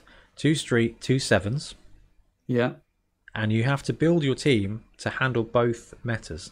Yeah, so it's the same. You take the same roster to both. Yeah, I think that would be really interesting, because you get like the slower teams like Dwarves and Nurgle, who we talked about. I really think Nurgle would do brilliantly in this. I think that beast. I think so too. I think that beast on the line of scrimmage here would be really massive. Even maybe not even on the line of scrimmage. You put him anywhere, he's just going to take up 9 squares where they cannot move through. It's basically a piece of terrain. Yeah. I think having a meta like this where Nurgle would do great could be a great balancing point. So yeah, maybe a 4-round tournament, sevens, street sevens could be really interesting to kind of balance the format. Or No, I like that idea a lot. Or we go 3 and we have sevens, street, and dungeon bowl for the 777 triumvirate. We might have to do this on Roll20 soon. I think we could do it. So, do you think this would go down well at our club night? I think so. I really do. I Play outside for authenticity. Yeah, just go in the road and play some Blood Bowl. Yeah. No, Cool. I think people would enjoy this. I think they would. I think it's definitely worth a try if you're into sevens, which I'm sure is everyone. Should be. I think give it a go. It's something different. It's something unique. Something different, something unique. Definitely a different play style. You've got the pitch. Everybody has got the pitch, which I think is a really big benefit. With sevens, you've got to mark some stuff out with tape. In this, all you've got to do is just remember that you're ignoring the wide zones and creating new ones, and everything else is exactly the same, which I think is a bit of a benefit. I think it's probably easier way to do it that way. And if you're going to teach someone, I think if you dropped the armor rules and the wall rules, so if you played StreetBowl without the streets, it might actually be a better teaching game than sevens. I think about, it reminds me of like sometimes you have teaching games in Games Workshop for Warhammer, and they put you on the tiny little ball, and you kind of just run at each other. Yeah, it's kind of like that. Kind of. You get the lineup, you get the line of scrimmage, you get the initial punch, you get the same kind of strategies. I think if you had it so that there was a crowd, I mean, the ball would be the issue in that part. If you just said that everyone was penned in and that no one could get pushed off, but if they get pushed into a wall, they just go down automatically because the walls were spiked or something, you could take that rule away. It could be done to keep that ball on the pitch, and I think that would be the only different thing. I think this might actually be a better teaching tool than sevens, but at that level, I don't think it's as intricate because the armor rules really added a load of flavour for me. It's weird. Yes, they did, and like the ball bouncing, it really did feel like you're playing on a not so safe. It felt confined. It genuinely it felt like we're just in a pressure cooker of violence. Yeah. So the next thing to do is to fudge this board so that you have the standard sevens neutral zone, but you're playing in the confine of the street. Interesting. Might have to have a play there. So cool. Yeah. So you guys out there listening, if you've played StreetBowl and you've played sevens, let us know your thoughts on the 2 different formats. And let us know what other formats you want us to play test. We know there's Beach Bowl, we know there's Dungeon Bowl, we know there's Dungeon Bowl Sevens. Let us know, because actually we're at a point now where we can experiment with some of these games. We've got is it Death Bowl or Death Zone? I can't remember. I think I can't remember. What is that? Because Danger Bowl. No, it's not that. May as well be. I like the idea of calling something Danger Bowl. I've got the pitch, but I can't remember what it's called. But anyway, we're all set up for that. So when we've got time, we can play a game like that. So that's really, really cool. So yeah, Ben, thanks for playing the game. It was good to test out, and I think we should play another game at some point with some agility teams just to see. Actually, you know what? Snotlings are going to be amazing in this because they're dodging around on a 2+. Yeah, they would be great. I mean, they are going to explode because their armor would effectively be 4 or 3. It's like automatic. But I don't know, just to catch them. Ooh, I like that. There's actually a secret league team or a stunty league team where they've got pixies that are movement 7, strength 1, edge 3, armor 5 or 6 or something, and they've got dodge, titchy and stunty and stuff like that. So they can 7 move with 2+. As long as you don't roll the 1, it just absolutely whiz through. In fact, the ethereal team would be really interesting in this as well, which makes sense. They could just ghost through your guys. Yeah. All right, there we go. We need to rack up some secret street bowl. Let's do it. In the secret future. Streets. Yeah, secret streets. I feel like there's a hashtag in there somewhere. Right, cool. I think that's going to wrap it up for this episode. Ben, thanks ever so much for jumping on and joining me. Appreciate appreciate your time on the podcast. It's great fun. After we say goodbye right now, we're going to just go straight into the match on both the YouTube and the podcast. So if you don't want to hear us play a game, you can skip it and go on to whatever is next in your playlist, or you can hang with us for an hour and a half and hear us just suck at rolling dice. I think it's probably fair. Cool. Right. Thanks very much for joining us. Enjoy the game, and we will see you next week for some roster rumble. Bye-bye.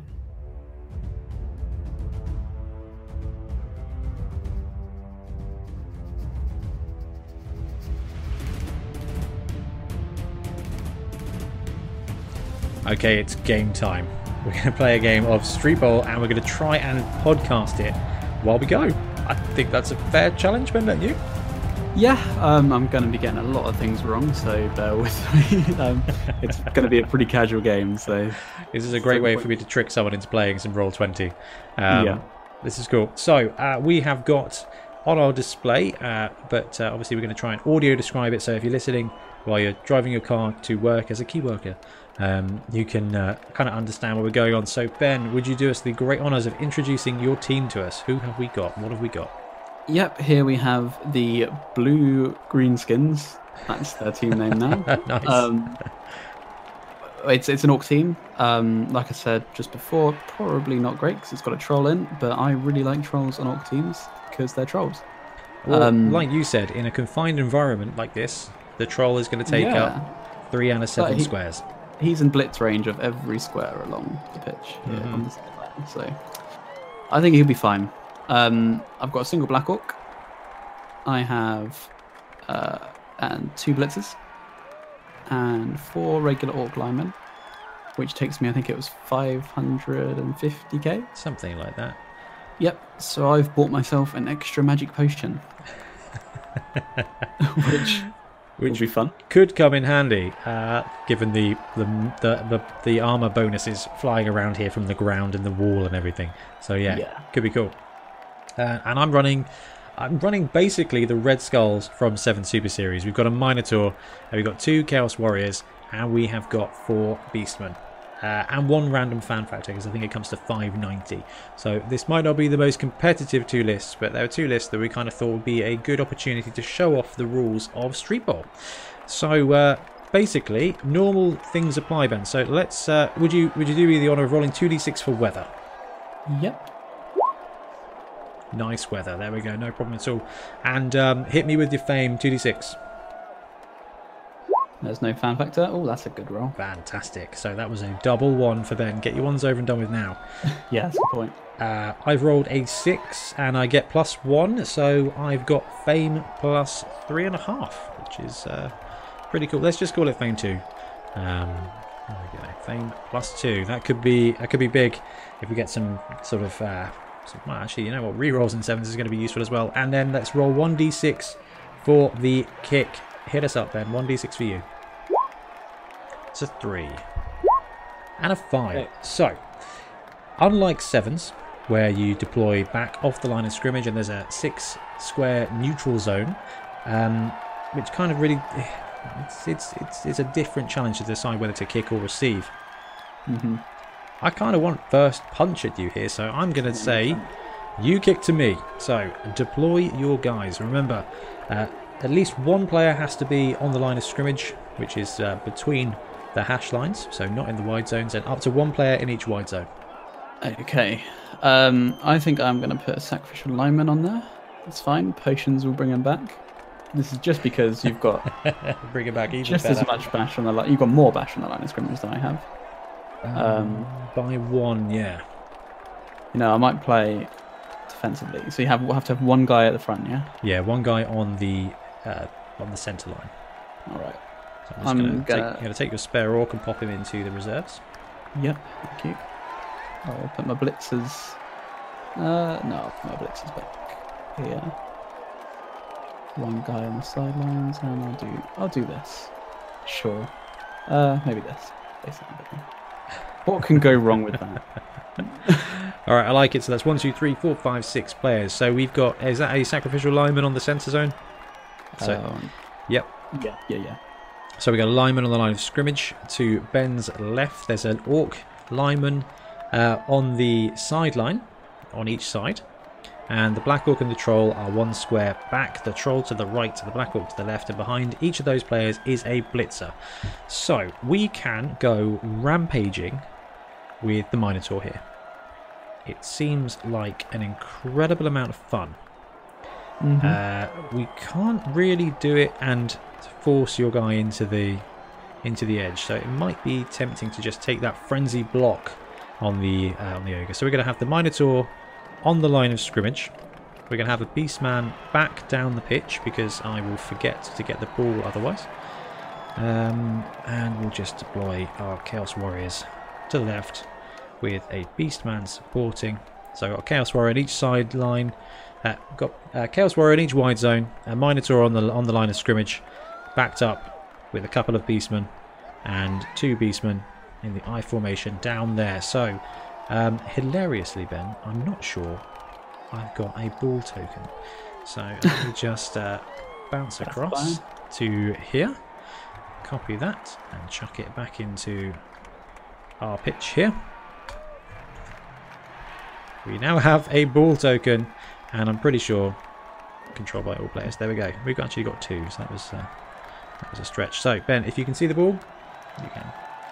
Yep. Then place away, and let's get this kickoff going. What's the range in kickoff on 7s again? So you are 2d6 and the lowest roll for distance, and then d8 for direction. Let's take it risky. I'm going to go deep. I'm going to go there. Okay. Right in the middle of the giveaway sign. Okay, so direction first, roll a d8. Yep. So 4, which is going to be going... oh, that's one thing I've got missing from this overlay. So 4 is going to be towards you.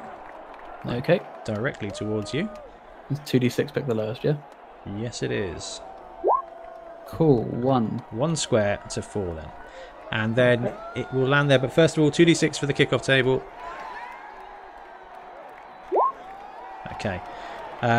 It would be get the ref, but obviously we've got a different kickoff table. So get the ref would normally be a result of 2, wouldn't it? So this is now loose masonry. So bricks rain down on one side of the field. Randomly select one wide zone.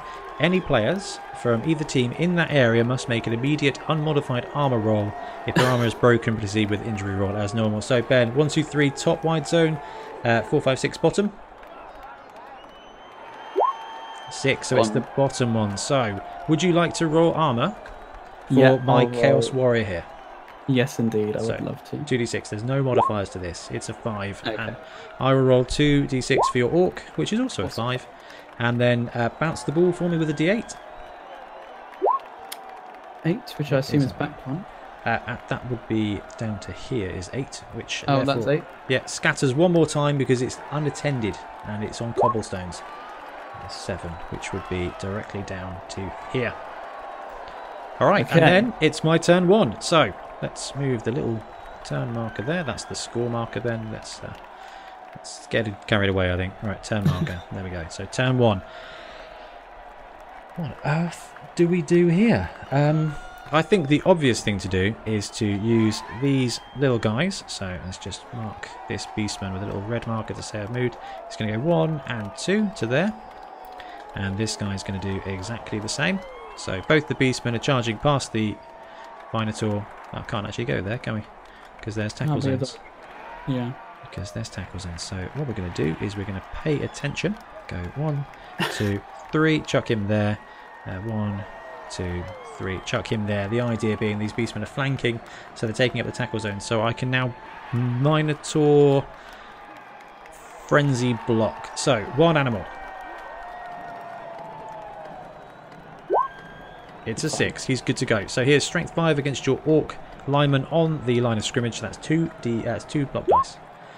Those are very bad block dice. So not a good start. Straight off, we get a skull and a both down, and we've only got 0 rerolls. So both players immediately go down, and they go down onto the ground, which is an extra +1. So I'm going to roll 2d6 for your armor, Ben, and I'm adding +1 for the ground and +1 for being a very angry boy. Yeah. For a total of 13. Right, so injury roll. It's a knockout. Oh. So the orc is knocked out, and then you get to roll 2d6 +1 for my Minotaur. Oh, that breaks it with the +1. Rolling an 8, getting a 9, so they're breaking the armor, and then on the injury table, he is stunned. So I will mark him with a little no entry sign. He's done, and that is it for my turn 1.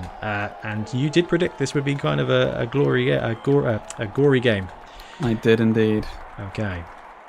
Okay. Over to you, dude. Your turn 1. Right. I'm going to start this off. I'm going to try and block with the troll. Okay, so the troll is in base contact with the beastman. Yep.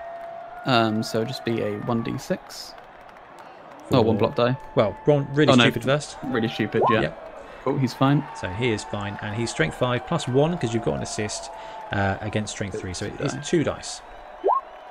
I don't have dodge, so it's a dodge star and a skull. Move him, and are you going to follow up? I am going to follow up indeed. Okay, so that doesn't actually count as him moving into a wall. He's just next to the wall. So you only get +1 for mighty blow and +1 for the ground here. Yep. 2d6 for armor. It's that'll do 8, 9, 10. Breaks the armor on this beast, man. Roll for injury, Ben. Quick game, isn't it? Stunned. Okay. He's fine. So I've got a stunned Minotaur and a stunned beastman. And the troll has had a jolly good punch. Okie dokie. I am now going to do a block with this Black Orc against the Beastman. So it'll be another 2-die block. Yep, so the Black Orc in the centre zone, just 1 square off the line of scrimmage, is in base contact with the Beastman. He's strength 4 against the Beastman's strength 3, so 2 dice. Push or both down? Okay, I'll take the push. Okay. Move away. Yeah, I'll go there. Okay, so pushes him into the outside I'm going to go edge. there. I'm going to go there. Pushes him to the outside edge, next door to another orc. Yeah. And follows up. I'm now going to... I feel like you're trying to find a way to smash someone into a wall here. Yeah, at some point. But I don't think it's quite time yet. No. But I've got a plan of what I want to do.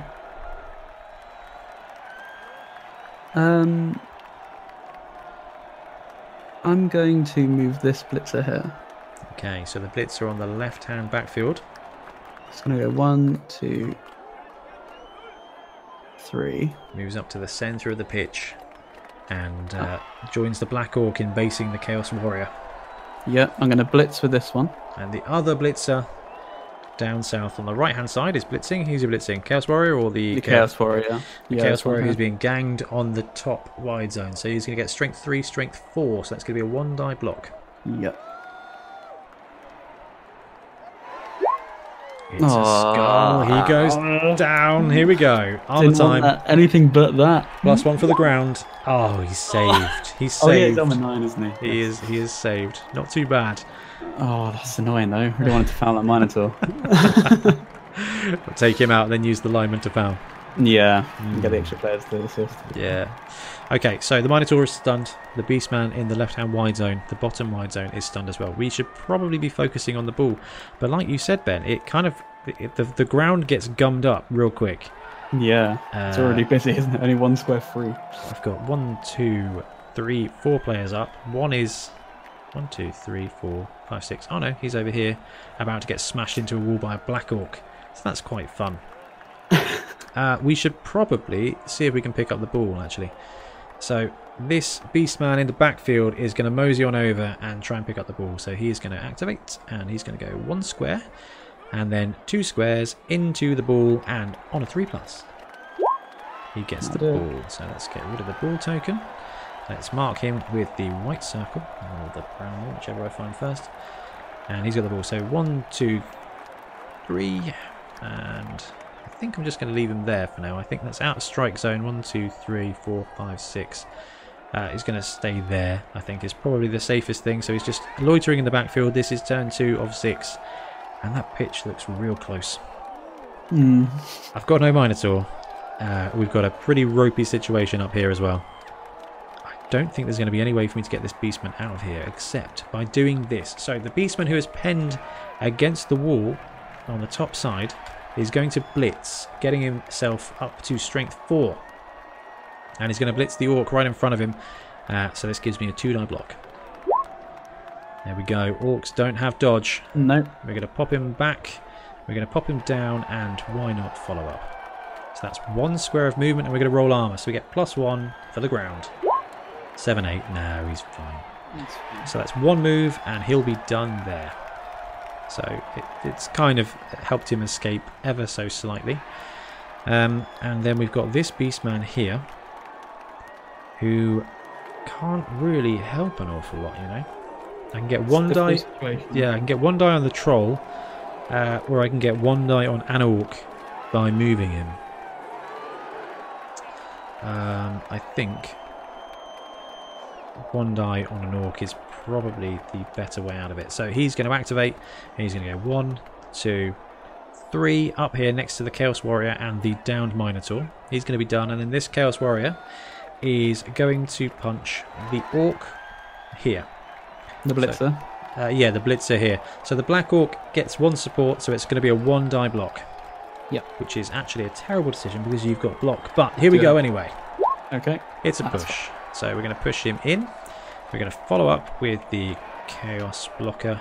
And then, most importantly of all, the Minotaur is going to unstun. And as is this Beastman over here. We can take a 2 die up block with the Chaos Warrior, but I think we might actually be better off dodging away, you know. Nah, we'll leave him there. It'll be fine. Right. Your turn 2. Okay. I'm going to start off by trying to do another block with the... Oh, actually, no. I could do some bad blocks there. I'm going to get this orc up first. The one up top. Strategy. That's good play. So the downed orc in the top wide zone. He's back on his feet. Yes. Next door to that lone beastman. I think this black orc is going to block the warrior because that'll be a 2 die with this assist, correct? Yeah, he's got a blitzer there supporting him. Yeah, I'm going to try that. All right, 2 dice. That'll do it. Ooh, push and a pow. So you have to go there. Yeah, because of the bodies on the ground. And I will follow up. Okay, +1 for the ground. So 2d6. It's a 7, 8. Doesn't break the armor. But the Chaos Warrior is still down. Okay. Now I'm going to try and punch the troll. Well, punch the Chaos Warrior with the troll. That's not very good teamwork, is it? Yeah. Okay, so really. Yeah, but he's got a friend, so it's only a 2+.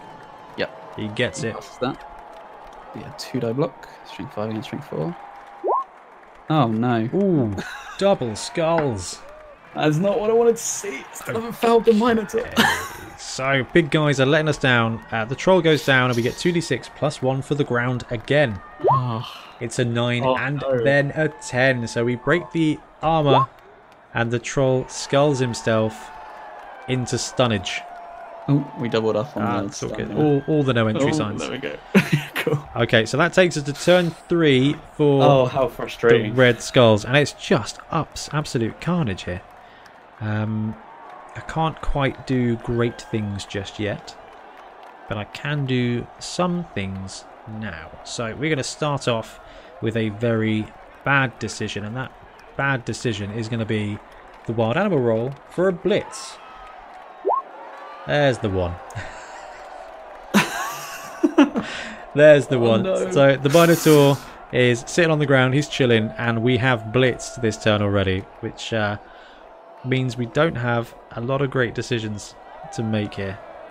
So we're going to move the warrior in between the troll on the ground and the blitzer who's standing next to our Minotaur, who's just happy on the ground.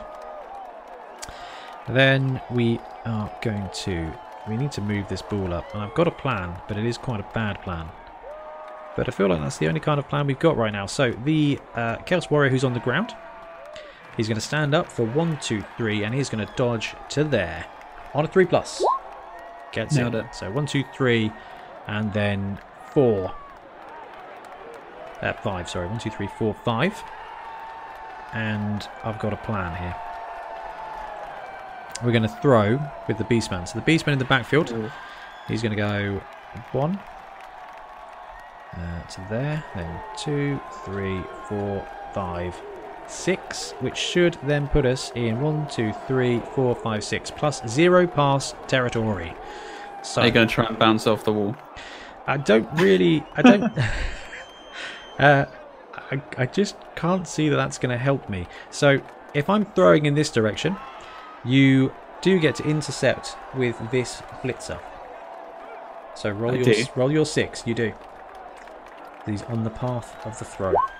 No. Okay, so we need a 4+ to land this pass. We get the pass and a 3+ catch. Come on. Ah, there it is. He fumbles the catch. It bounces to 6, and I've got a little template here.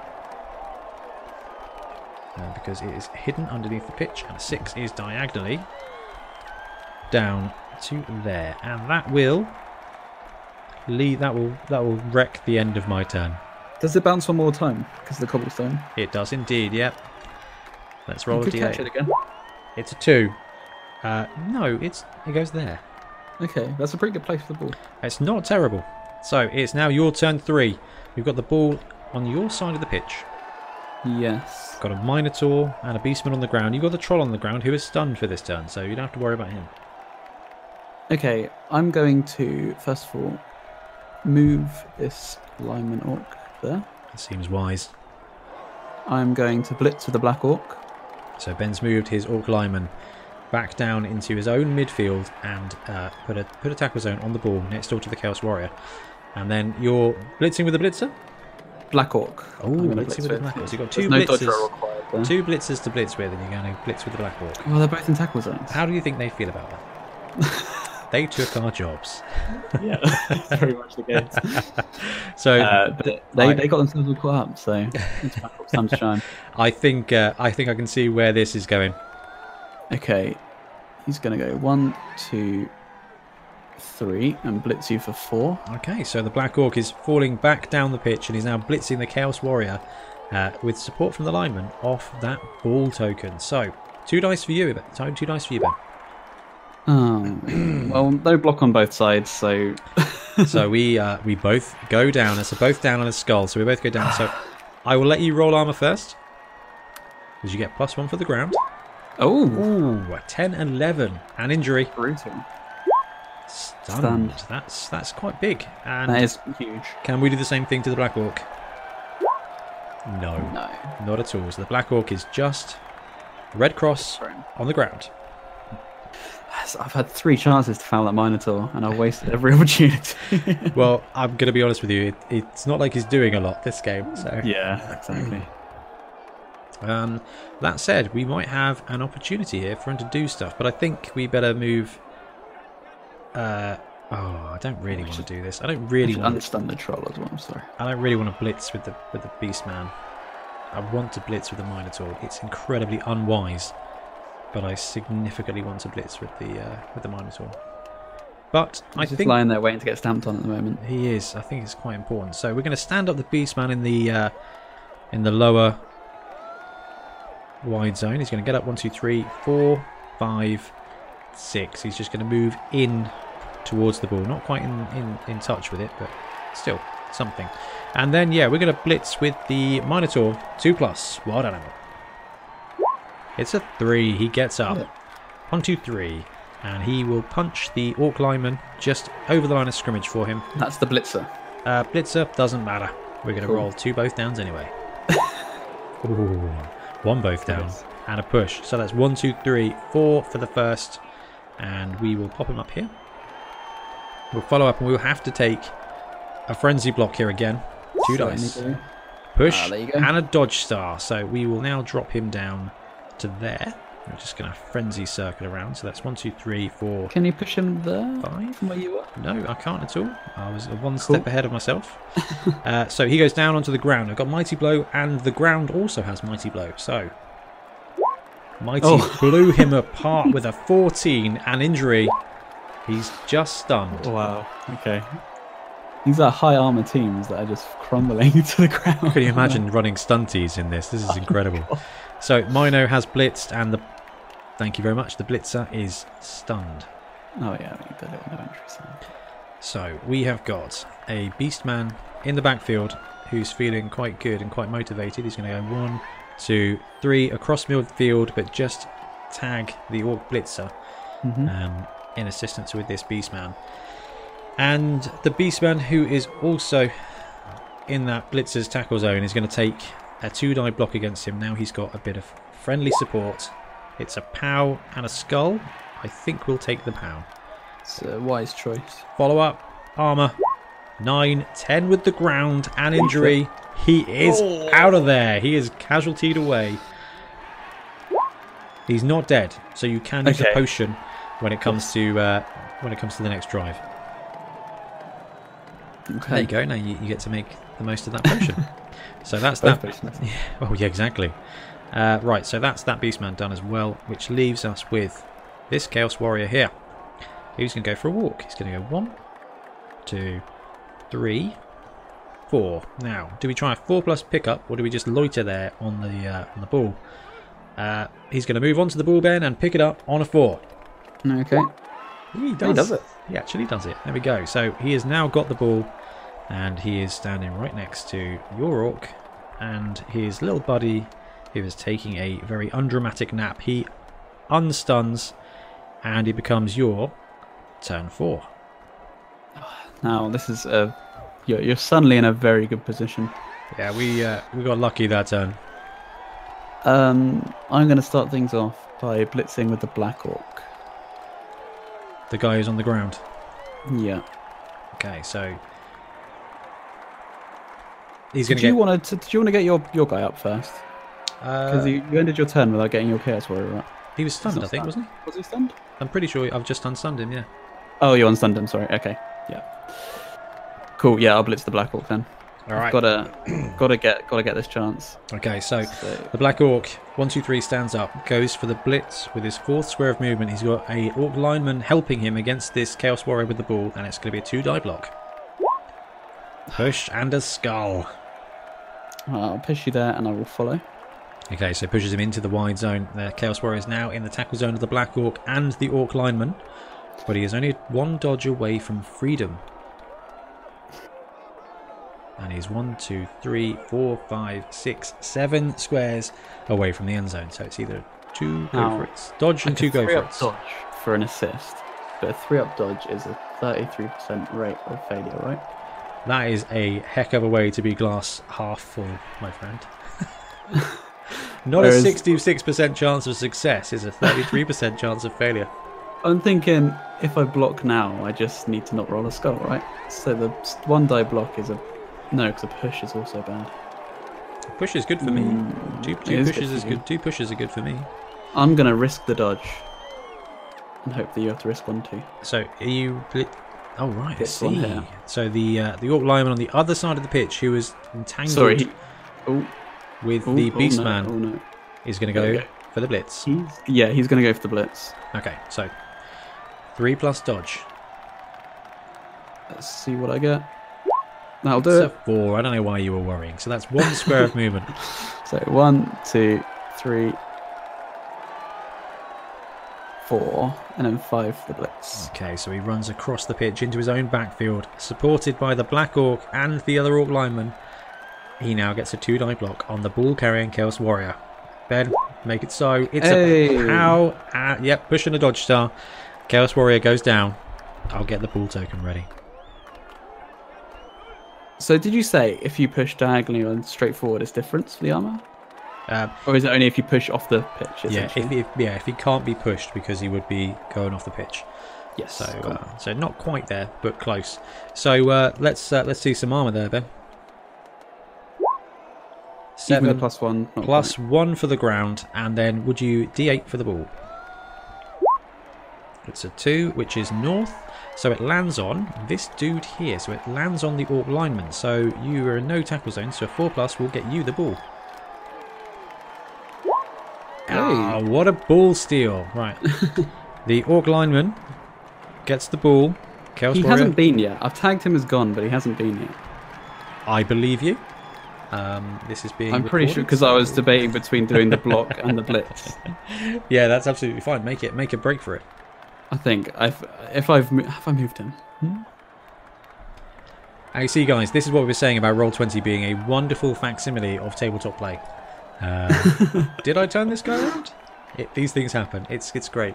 Because I was gonna do the one. I was gonna risk the 1 die, but I chose not to and did the 2 die blitz instead. You did, yeah. That sounds. That sounds. I think that's about right. Yeah. Yeah. Okay. So he's got the ball. So use he those can, sweet 5 squares of movement. Yeah. To go into the arms of the beastman. Yeah, further back down the pitch. Yeah, there's no real place to go. I've got 2 turns to score, so 1, 2, 3, 4, 5. I can't score. I'm not going to move with him yet. I'm going to try and get the troll up on a 4+. Okay, 4+ troll. Hey! It wasn't that stupid. He rolls a 4, the troll gets up off the floor. And he's going to move. A whole 1 square. Yeah, but there, so he's in 2 tackles. There you go. The troll moves diagonally into the centre of the pitch, meandering into the 2 tackle zones of 2 beastmen. It's a strong play, tagging 2 players. Now, because I can't score, I'd quite like it for you not to be able to either. So I'm going to huck the ball down the pitch. He's just going to lob it down. But I'm going to bounce it off the wall so you can't intercept it. So is that how it works? Right, where is your target square for the ball? Alright, let's use this thing. Can you see this? I can see that, yeah. So, how would this work? So it's going to that ball, that square there, yeah? Can I choose anywhere? Yeah, of course you can. Okay. Well, up to 13 squares, which is a long bomb. 1, 2, 3, 4, 5, 6, 7, 8, 9. That's the 7's chart, isn't it? So 6 is long pass, right? No, that's chart. Ignore that chart. Oh, ignore that chart. Yeah. So that would be 1, 2. That would be 1, 2, 3, 4, 5, 6, which is a +0 pass normally. But it is a -1 pass because you are trying to be clever and bounce it off the wall. But it denies you the interception, is that correct? It does deny me the interception. Well, this isn't... Is that the furthest I can go with just the -1? Yes, yeah. Yeah. Any well, further, I'm it's get back -2. Because it's the StreetBowl, let's do it. So this is a Orc lineman? Yep. And they're edge 3, yeah? Yep. So that's a 5+ pass. Oh, easy. Oh, no, not quite easy. Easy, it rolls a 4. It's not a fumble, so what ends up happening is the ball does land in the target square, but, well, it lands, you scatter it D8 yes. 3 times, and then it lands. So, I'll move the ball. 5, so 1 to there. Another one. What's that? 5 again, so it's moving back along the pitch, and the last is an 8. 8 goes there, and then it hits the ground and bounces, and will bounce twice because there's no one around. So 4 goes back along the pitch, and then the last square is an 8. So it comes to rest on the sideline, on the lower sideline on my side of the pitch, and because the ball wasn't caught, that will be the end of your turn 4. I will take that. That was a very strong defensive move there. I cannot see him. Oh, no, I'm on ruler mode. There we go. Cool, and then my blitzer gets unstunned. So this is my turn 5. I can still do this. This can be done. Can it? This could, yeah. This beastman here goes down, gets the ball. This beastman here goes and loiters halfway up the pitch. Ooh, yeah. Next turn we go for a pass play, and that guy runs it in. We just have to assume that you're going to do absolutely nothing, and that I roll only 6s. Yeah, but, you know, this is 7, so these things happen. Right, this Chaos Warrior is going to stand up.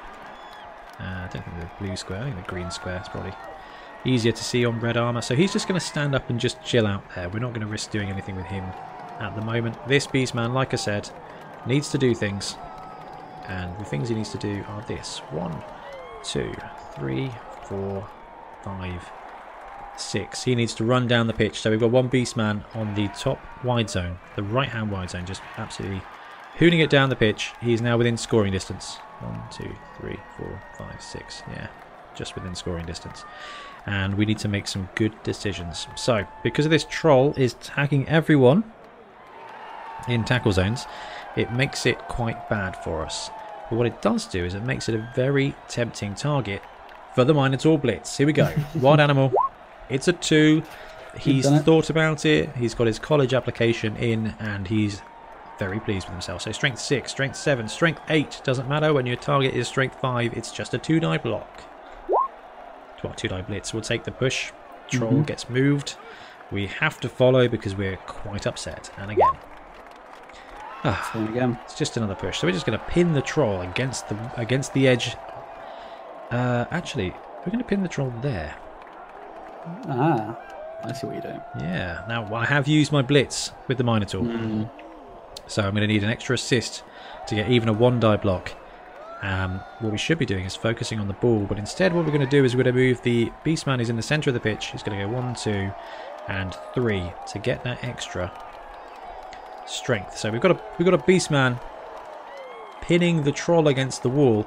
He's got 2 assists, so he could get a 1-die block against the troll for a sweet armor roll against him, or we can go down there and try to pick up the ball.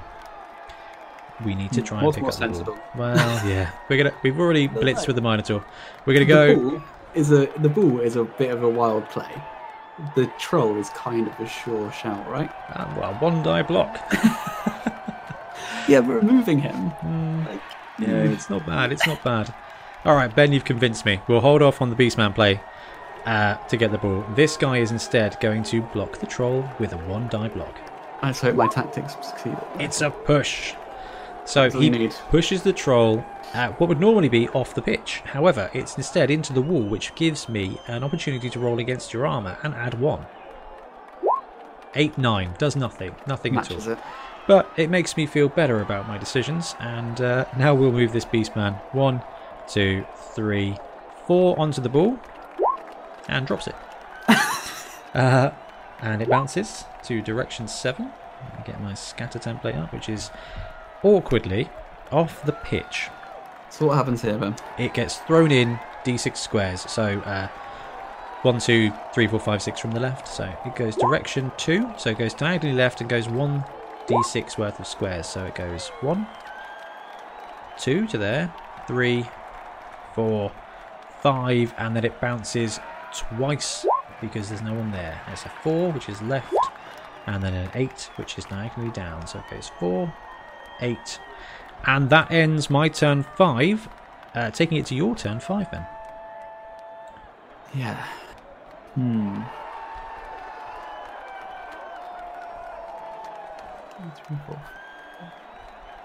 It's definitely out of scoring range. But I am in chaos punching range. You're in chaos punching range, but I am still in scoring range. The ball has landed at the midfield point on my side of the pitch. There's still a chance I can pass it down to the Beastman who's in the who's half the way down the pitch on Ben's side. It is going to be a long play. It's going to be long odds. Yeah. So your strategy of murdering is probably not a terrible one. Yes, I think you're right. I'm going to start things off by blocking with this Black Orc here against the Chaos Warrior for 2 dice. The Black Orc with support from the lineman gives it a punch. So 2d2. Oh, wonderful. Huge play. It's a both down and a skull. I'm assuming we're both going down here, Ben. Yeah. Okay, would you roll armour with the assistance of the floor, please? Well, 8, still 9, matches that. Nothing. And me, 6, 7, nothing. So we end up with both. I should have just put a dude on the ball. I was going to go and pick it up with him. I didn't think I'd get both our medium weight guys on the ground now. And we're going to go into turn 6 for me. So what is best in life? Can I do anything crazy? I can go for a blitz with the Minotaur. That sounds like a fun thing to do, and then we'll try and score. So, Minotaur blitz. Ho! It's a wild animal one. There we go. Sorry, you got to use him for one turn. We did. We've used him, so that's fine. That was not terrible. He's still got a tackle zone, so he's still alive, so it's fine. Yeah. That is our blitz gone, so we're going to try the stretch play. So the Beastman in the backfield is going to go 1, 2, 3, 4 onto the ball and pick it up. or fail to pick it up, drop it in direction 4, and then have it scatter again to direction 1. So it goes 4 there, 1 there, he's there, and it's your turn 6. Well, that was a real safety net there. You did say it might be quicker than 7s. Yeah, this is stupidly quick. I need to remove some of your players. So let's remove some players. I'm going to start things off by... And the ball's sitting just on Ben's side of the halfway line next to a orc on the ground, but like he said, there's only 1 turn left this half, so it's going to be a bit of damage. The troll's pinned against the wall by a Minotaur and 2 beastmen, and everybody else fun is kind of on the ground. I'm going to move this orc up here. Okay, so the orc moves up next door to the beastman who is pinning the troll against the wall. Black orc will get up. This blitzer will get up for 3. And he'll move for 5 there. Oh, I see what's coming. It's a foul, and the reason I moved them into a tackle zone was just because we could help out the troll. So this guy in here is going to move in and foul the Chaos Warrior. Okay, so we've got the lineman moving in with another lineman, the Black Orc, and the Orc Blitzer, fouling our Chaos Warrior in the middle of the pitch on the ground. 2d6 plus 1, 2, 3 then. That'll do it. 7, 8, 9. Oh, it's actually only plus 2. Because he's in a tackle zone. Do you not get +1 for the foul off the ground? No, he's not falling to the ground. He's already there. Oh, mighty annoying. I knew that was a risk moving him there. Well, it wasn't a double, so I don't get to roll to see if anyone throws a rock at your head, which is a bit of a shame. That would have been entertaining. So the foul doesn't succeed. Nothing exciting happens. And looks like it's a troll block. Yep, that's why I moved the guy there. Was the backup plan of a troll block just at one of the beastmen. So it's fine. It's going to be a 2 die still because I guess they'll get an assist. Yep, you get 1 assist. My beastman gets 2. Really stupid. He's fine. And 2 die block. Ooh, It's a push and a power star. So goes down, troll follows up, and then rolls for armor, and you get +2 to this because you got mighty blow and the ground. 8, 9, 10. Off. Destroys the armor, and he is stunned. All right, that's everyone. All right, cool. So that does wrap it up for the first half. No one scored, so it's going to be me kicking to you now. You've got a guy who's knocked out, Ben. So roll a d6 to see if he comes back. Hey. He does come back, and obviously you've got 2 potions, so you can use a potion on your dude, on your Chaos Blitzer, Chaos Blitzers, on your Orc Blitzer who was casualtied. I will absolutely do that. Okay, I have got the magic potions table ready to go, so it's a d8. It's 3, laudanum. This dulls the player's pain enough to get him back onto the pitch. He gains really stupid, big skull, and a -2 agility modifier into the rest of the game. You've given him the little snail mark. That's appropriate, right? I think that's pretty decent. I'm just going to tag him with a 0 aura, so we know which guy it is. Let's make it a square aura just to really drive home the point. So I need to deploy to you. Yes, indeed. Now I feel like I'm in a good spot for defense. I've got some great strength. I've got some great move. And I think all we're going to do is we're just going to put 1 blitzer on the middle of the pitch to just die. We're going to flank with 2 beastmen. We're going to have a beastman sitting all the way back. We're going to have a Minotaur a few squares back off the centre, and he's going to be flanked by 2 warriors. So we should be able to counter strike in every location. That's a very unusual formation, but it will do for me, so I'm all set. Where's my ball? There it is. Over to you, B. Alright. So, what do I want my snail player? It's Bonehead. So Bonehead's not that bad. No, it just means I've got 2 trolls essentially. Just one of them's a bit... Yeah. Is it not worth putting him on the line? Yeah, I think it is. To get that 2+ block. Yeah. So... I'm going to do that. I'm going to put... I've still got a lineman spare, haven't I? You do, yeah. You've got all the players. A blitzer at the back, I think, just because they got the movement. I was just checking the rules to see if you could make someone drink 2 potions, but I don't think you can. I would definitely do that. Yeah, I think I'll put a black orc there too. So I like the idea of potions. Oh, that is quite a front line you've got there, Ben. So we've got the Black Orc facing off directly in the centre against the Beastman, with the Troll to his left, the drugged up Blitzer to his right, and 2 linemen. So you've got a 5 wide front there, with the Blitzer at the back of your pitch and a lineman in the middle. How are you set? You set? Yeah, all set. Okay. I think we are going to be safe dropping it quite short, because I want you to get the ball. I want you to fumble it near my lines so I can blitz through and be as successful in the second half as I was in the first. So we're going to check direction first. It's going to be D8, it's going to be 1, so it's going to be diagonally up, and 2d6 taking the lowest gives us 4 squares, so that's 1, 2, 3. It scatters in from here, so we'll do left to right, 1, 2, 3, 4, 5, 6, Ben.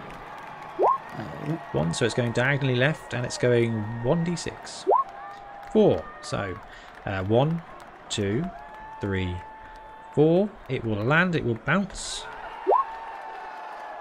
to 4. Well, actually, we need to do the kickoff first, but that's bouncing to 4, which is this way, the opposite way to your guy. So quick 2d6 for kickoff before we resolve the bounce is a 3, which is a riot, I think. Roll a d6 for each player on the pitch, adding the opposing team's fame. On a roll of 6 or higher, the player is stunned. So they've changed what a riot does.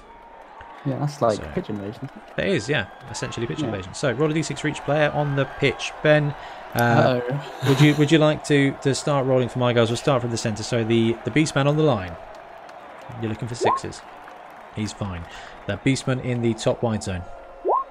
He's fine. The Beastman in the lower wide zone. He is stunned. So red cross, no entry sign. The Minotaur. Nope. He's alright. Chaos Warrior number 1 on the right hand side. He is stunned. He is stunned as well. That's a good result. The other Chaos Warrior. Nope. And the Beastman in my backfield. No.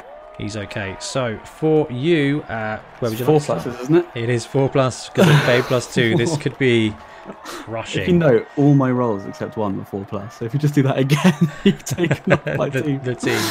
Right, we'll start with this blitzer. All right. So the Blitzer at the back. He's fine. No. Good. This one. The lineman in the middle.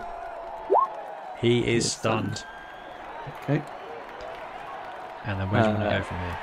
This lineman up top. So lineman on the top. Is stunned. He's stunned. Tell you what, I'll do with the stun marks in a bit. Sure thing. This troll here. Okay, it's troll time. Oh, the fans love it. The troll is down again. This Black Orc. Black Orc in the middle. It's a 5. Yeah. This is great. Okay. This Blitzer. The drugged up Blitzer. Yeah. He is down as well. That's going to be a quick turn, isn't it? Just going to roll straight for the lineman now. Yeah. He's fine. He's alright, so I've got 2 players to play with. A lineman and a Blitzer. The ball bounced to 4 and then scatters again because it's empty and goes to direction 2, which is north. And that will be the beginning of our second half, and you've got 2 active players. Well, that was something rippling. Like this, absolutely. Right, I'm going to take my turn 1. I'm going to try and pick up the ball. So the Blitzer in the backfield. It's going to go 1, 2. He's going to move up and grab the ball. Got off my 3. Hey, I got it. There's your 6. So 1, 2 grabs the ball. Oh, marking with the ball. So 1, 2, 3, 4, 5, 6. Got in the manhole. Okay, right in the centre of his backfield. No, you are in blitz range actually with that. I am? I might take it slow. Yeah, 2, with this 3, guy. 4, 5, 6, 7. Be 2 go for it. Yeah. So I'll go there instead. Then at least you don't need 2 go for it, so the 2.5 against block. There we go. Just in case you attempt it. All right. And you've got your I've got this lineman guy, yeah. in the lower wide zone. He's completely unattached. You could blitz a Beastman. You could run him down the field, ready to be your receiver. That seems unwise. I'm going to move him here and foul your... foul your Beastman. Foul the Beastman on the ground. 2d6, no assists. Why not, right? It's a 5. He's fine. There's no refs around. Take advantage. I like it. So this is going to be my turn 1. Yep. Oh my guys, understand. You can understand your guys. So naturally, we're going to blitz with the Minotaur. It's a 2. He gets it. So the Minotaur is going to steamroll across the pitch, 1, and then attack the lineman who is actually standing up with 2 dice. We're going to take the push. Yeah. And now he's up against the wall. We get to make another frenzy 2 dice. It's a double push. So we push the orc into the wall. We get +1 for Mighty Blow and +1 for the wall. So still... Do you still get your Mighty Blow if you're not knocking him down? You know what? I don't think so. I think you're right. I think it's just +1 for the wall. I think it is, yeah. Which is not going to cut it. So even with all 3, it wouldn't. Even with an extra 4, it would. Yeah. Yeah. What else can we pile in there? So we've got +1 for the wall, +1 for the floor, +1 for the Minotaur's horns, +1 because the orc was feeling a bit unloved this morning. He's a bit fragile. Still wouldn't have broke the armor. Right. So yes, you said some things that were valid around about terrifying your orc in the backfield. That seems wise. So this Beastman in the centre is going to take quite a healthy jog around the line of orcs that are on the ground. So 1, 2, 3, 4, 5, 6. We're going to chuck him there. And we're going to bring up this other Beastman on the right-hand side. He's going to do very, very same thing. 1, 2, 3, 4, 5, 6. Running up the wide zone, coming back in. And he's going to go for it once to there. And he's going to go for it again onto the manhole cover just to tag that blitzer in place. It's a 6. He's good to go. So, we've got a Beastman in the backfield, which I'm actually quite a fan of. But it might be better for him to go 1, 2, 3, 4, 5, 6. And just tag all your guys on the line of scrimmage. This Chaos Warrior is going to move a little bit deeper to play safety. And then our guys unstun, and it becomes your turn 2. Alright. I've got a lot of choices now, at least. By a lot, I mean. You can stand up, guys, now. So yeah, your choices have just increased like 2.5 fold. I'm going to try and stand up my Bonehead guy while I remember. Okay, so the drugged up blitzer on a 2+. He's feeling adventurous. Yep. 6. He's back to his normal self. Loves those drugs. 1, 2, 3. I'm going to stand this guy up, so at least he's tagging. So he's been... Okay, so the lineman in the backfield stands up next to the Beastman. Yep. I'm going to stand up the Black Orc. So the Black Orc in the middle of the line of scrimmage gets up. He's facing down the Beastman, but at least he's supported by his half-conscious blitzer friend. Yes.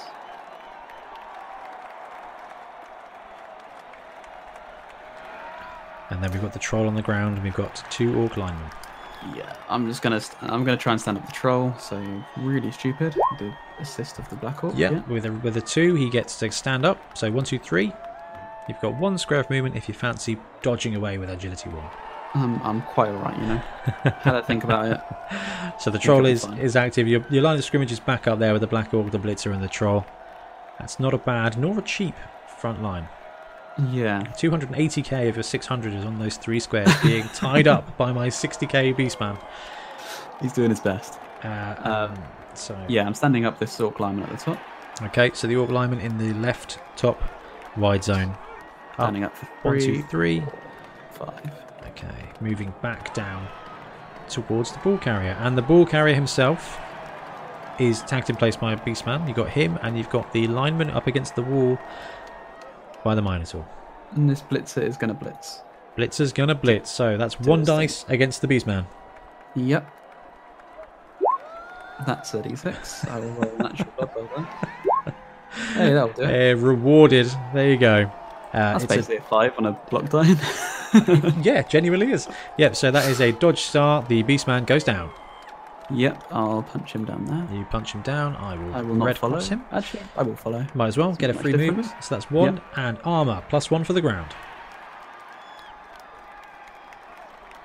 So 2d6 +1 here is 8, 9. It does break the armor of the Beastman, and then the injury roll is a knockout.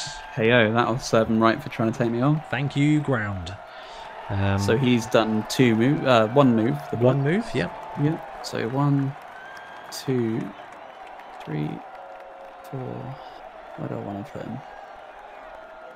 So the the Orc Blitzer stands up, knocks the Beastman out, literally, and then runs down the pitch into a pretty tasty cage for now, right up against the Troll, supported by a lineman to his left in the wide zone, and the Black Orc on the line of scrimmage. Not the safest cage, so I'm going to move him back to square. Move him back. Okay, that's not the worst cage. Tagged. Yeah, it feels fairly safe. So, yeah, I bet you feel like you should have moved that Orc lineman down the pitch after all. You've got a pocket pass positioning here. Yeah, I didn't know the one die block was going to turn out though. So this Orc lineman who's on the ground, you're going to leave him on the ground? I will leave him on the ground. So that seems sensible. So that was your turn too? Yep. Okay, so now it is time for my turn too. So we've got a Minotaur in base contact with your Blitzer guy. So we should probably prepare to fail with that. So we're going to stand up our Beastman. He's going to go 1, 2, 3 and do literally nothing else because he is tagging this lineman in place. The Minotaur will take a punch against the Orc Blitzer with alcohol in his system. 2d6. It's a POW and a push. So we have to follow up. So that now puts the Minotaur in base contact with the Black Orc. The Blitzer goes down to the ground. We do get +1 for Mighty Blow and +1 for Mighty Floor, taking us to a grand total of not enough to hurt a goblin. So, so the Blitzer is on the ground and the Minotaur is now up against the Black Orc, which is not terrible. We haven't blitzed yet. So we can, we do have the opportunity to do some things. So I think we need to stand up the Chaos Warrior who was smashed to the ground. He's going to stand up and go there into the middle of the pitch. We've got this Chaos Warrior in the backfield. He can go 1, 2, 3, 4, 5, 6. He cannot blitz the ball carrier here, but what he can do is get in the Troll's face. So I think that's what we'll do. We'll go 1, 2, 3, 4, 5 to there. We'll go there in the wide zone. And then we're going to blitz with this Beastman in the centre. So he's going to blitz, and using the power of the lightning bolt, he's going to go to strength 4 and take a 1 die block. Okay. On the Black Orc. Here we go. It's a push. So a blitz push. We're going to pop him there. And we are not going to follow up. Yeah, we're going to follow up. Why not follow up? And pop him there. And that's everybody we've got apart from this guy in the backfield, who I completely forgot about, and actually could have been the guy to blitz. So he is going to take the risky dodge. He's going to go to there. And he gets it. So 1, 2, 3. We'll chuck him in base contact with the ball carrier, and now the Black Orc. And that will be the end of my 2. It's now over to your 3, Ben. Yeah. It's getting very, very tight. Gets real congested real quick. Yeah, sure does. Okay. Where do I want to be at the end of this time? I suggest closer to the end zone. That's a really good idea. I'm going to get my Intoxiblitzer up. So Bonehead. Bonehead. Yep. He's fine. He's used to this. He's -2 badge at the moment as well, isn't he? And he's got thick skull. Yeah, thick skull is actually worth remembering about. It is definitely, especially with the ground being as pointy as this one is. Yeah. I'm gonna try a block on that Chaos Warrior with my Troll. Okay, so Troll needs a really stupid roll of 2+ to get the block. I really are. Oh, there's That's the the thing, I one. really need it. Of course, I get that. There you go. At least it's only the block. You haven't lost your blitz. Yes, very true. But you have lost his tackle zones. Yeah, that's a real problem. Give him a little aura here to show that he has been a very naughty boy. Okay. So the troll has failed you. That leaves, like you said, the stupid blitzer on the line next to a troll who's staring into space who now has no tackle zones. You've still got a Black Orc in contact with a Beastman or two. Yeah, I'm going to use the Black Orc. Okay, so the Black Orc So is just blocking do a that block. Beastman. Yeah. Yeah. Gets 2d6, gets 2 dice against him. Is that the Beastman in contact with your ball carrier? Yes, it is. All right. 2 dice for the block. Oh my goodness. It's a skull and then another skull with a tiny explosion that Well, I'll could take that one. possibly spell death for my Beastman. So 2d6 plus 1 for the ground, Ben. Yep, I will roll that. Nope, the Beastman's not going anywhere. Even a little bit. Neither is your Black Orc with a total of 4 and 5. So yeah, absolutely nothing. That That does is a turnover. That is a quick turnover. So the troll has got no tackle zones right now. Nope. So we could, in theory, get a bit of a blitz on the go. But I think what we're going to have to do first is try and clear this guy. So we're going to take a Minotaur block. It's a 6. He's okay with it. So this is... Well, that was your guy. So we are going to block with the Minotaur against the drugged up Blitzer. So that's going to be strength 5 against strength 3. 2 dice. We'll take the pass out. We'll take the Pow Star here. It was Pow Star in the skull. So this can create a chain block, which can help or hinder us. And we're going to make it so that we move this guy. So our Beastman gets shuffled along the ground. The stupid Blitzer goes down into the ground. So let's give him a little red cross. And our Minotaur is now standing next to the ball carrier, unhindered. So armor roll. It's a 12, Ooh. He loves one of 13, those, doesn't he? 14. An injury. He is just stunned. So he's out for a turn. Thick Skull turns an 8 into a 7. Oh. Okay, into a stun, Yeah, so he is stunned down. We're going to stand this Beastman up behind the ball carrier, so taking up a load of tackle zones there. We've got a Beastman here who is actually free because of that Troll's tackle zone. We've got a Beastman here. But what we're going to be doing is we're going to be blitzing with the Chaos Warrior on the right, on the top side. He's going to go 1 to there, 2 to there, and he's going to blitz the ball carrier using his strength 4 against your strength 3. Boom. All the fireworks. We pop him straight through that gap into the middle of the pitch. Now he's surrounded by players. He goes down. We're following up with the Chaos Warrior and we're rolling for armor. 11, 12 nice. for the ground. And he is stunned as well. So the ball carrier is down and stunned and the ball comes loose. 2-5, which is directly down the pitch towards my end zone, which therefore lands him on Bonehead Man. So we have to scatter again, which is 6, which is to this square here. And because that square is uninhabited, it bounces once more, which is 4, which pops it there, right next door to your lineman. Not terrible. It isn't too terrible. We've got a couple of Beastmen here. So the Beastman who is in our backfield is going to go 1, 2, 3, 4, 5, 6, and just put a tackle zone on the ball. This Chaos Warrior is going to mosey on over here and keep this Orc on the sideline pinned against the wall instead of basically just, it kind of counts as stunning him because if you stand up you've got to dodge him out. So that's not a bad play.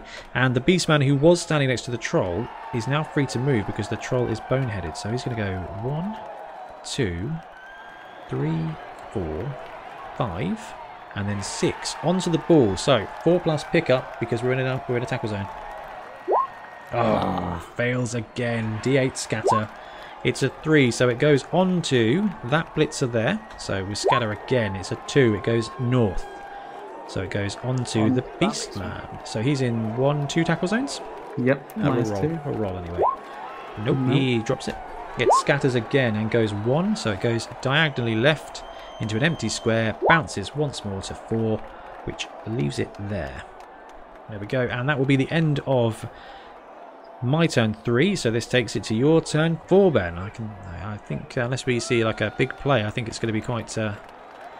Yeah, well, I mean, I quite like that being there. Could be much worse places. So the ball has ended up in the top wide zone, about halfway along in Ben's side of the pitch. There's a lot of guys on the ground, but they're not. There's only a couple stunned. So 2 stunned, yeah. I'm going to get the Black Orc up. Okay, he stands up. He's next door to the Minotaur and the Chaos Warrior. That's bold of the Black Orc, but that is what Black Orcs do. It sure is. They're only like 80k, aren't they? They're great. Yeah, they're really good value, I think. I'd take 8 of them if I could, I think. Yeah, I think most people would. I'm going to try and block with the troll. So he's going to... just activate the Black Orc, so I forget. Yeah, so really stupid on the troll. He's got the Black Orc next to him now, so it's only a 2+. It's a 5, he gets it. And you're activating the troll, so does that mean you're going to be blocking the Minotaur? Yeah, with the 1 die. 1 dice on the Minotaur. What can go wrong, right? Oh, a natural pow. So the orc, the troll, after just staring into space, kind of realises where he is, sees a Minotaur, and just has a pop. Knocks him to the ground. Roll for armour, Ben. Sorry, I'm just thinking I might... You're not going to follow up with the troll. Okay. Troll does not follow up, but you still get +1 for Mighty Blow and +1 for the ground. Yes. So 2d6 + 2. You're looking for a total of 9 or more.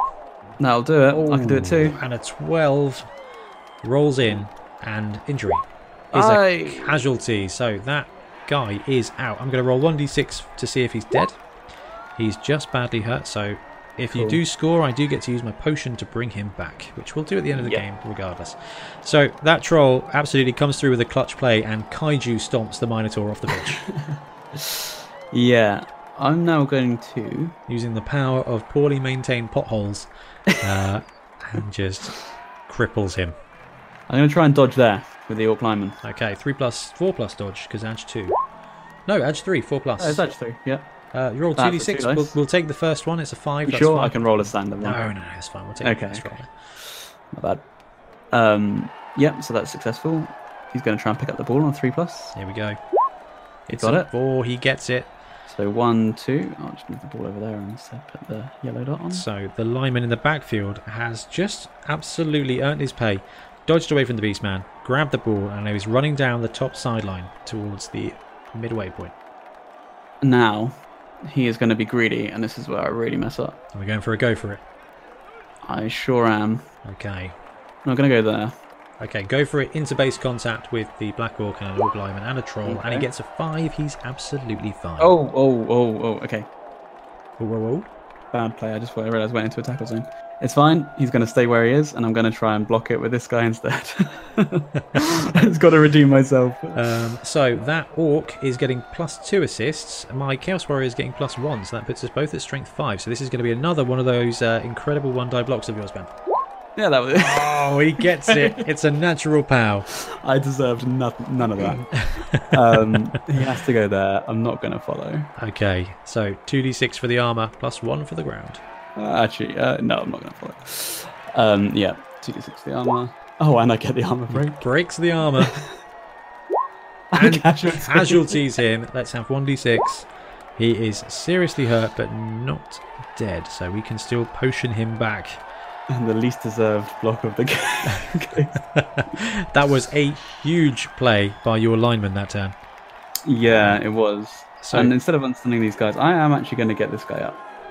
I was going to say, your Bonehead guy wasn't stunned, so he was stunned. Oh, he was stunned. Okay. Yeah. I'm going to get so the lineman down here up. The lineman who was pinned against the wall by the Chaos Warrior in the lower wide zone stands up. 1, 2, 3. Is he doing anything else, Ben, or is he just going to chill out there? No, he's just going to be there so that at least you can block him, but it means you're not running off to do something where it you can't. Yeah. So he's the only one I think who's in range of actually taking out that Orc. Yeah. Man, losing the Minotaur was big play. That was. These guys unstun. It's all right though. I've got a plan. All right. So that was it for your turn 4. 1, 2, 3, 4, 5. Go for it. 1, 2, 3, 4, 5. Go. Okay, I can still get out with 2 go for its turn. Well, yeah, that's my turn. We'll see about that. So this this beastman here in the backfield, there's 2 beastmen. He's going to go 1, 2, 3, 4, and 5. He's going to go to there. This beastman here, who's in contact with the lineman who's playing blocker for the ball carrier, is going to take a 2-die block on that lineman. We get the POW star. He'll go there. Do we follow up? Now, there's going to be a black orc regardless, so we might as well follow up. And then we'll roll armour for the orc. Nothing at all. So the orc is down on the ground but not out, and we've got a beastman in contact with the ball carrier now. So we do actually have an opportunity to blitz. 1, 2, 3, 4, 5, which is going to be a 2-die blitz, and it's going to be from this beastman in the lower wide zone. He is going to go 1, 2, 3, 4, 5 into there and take a southern block using the power of strength 4 on the blitz to get 2 dice. Both of them are pushes. Oh, that's not what you wanted. Has to go there, and I've really got to follow up. So we've got a tackle zone on the ball. It's fine. There's still an opportunity. In the meantime, this Chaos Warrior down there is just going to have a cheeky 2-die block and see if we can't knock this orc into the wall. He knocks him through the wall. That's 2d6 plus 2 is a 10. Breaks the armor. Come on, here we go. Stunned. He's just stunned. But not a bad move. And not a terrible way to round out my turn 4. Wasn't quite as good as yours. But we did some things. I feel like we partook in the making of this game. Okay, so I've got 3 beasts and a warrior against your entire lineup. Right. I'm going to start this off with... I'm going to try and get the Bonehead guy up. Okay, cool. I don't want to waste a blitz on him. So the Bonehead Blitzer in the middle of the field. 2+ to do things. Stand. Yeah. He's okay. So 1, 2, 3 to stand, which gives him 3 more squares of movement. So he's going to go...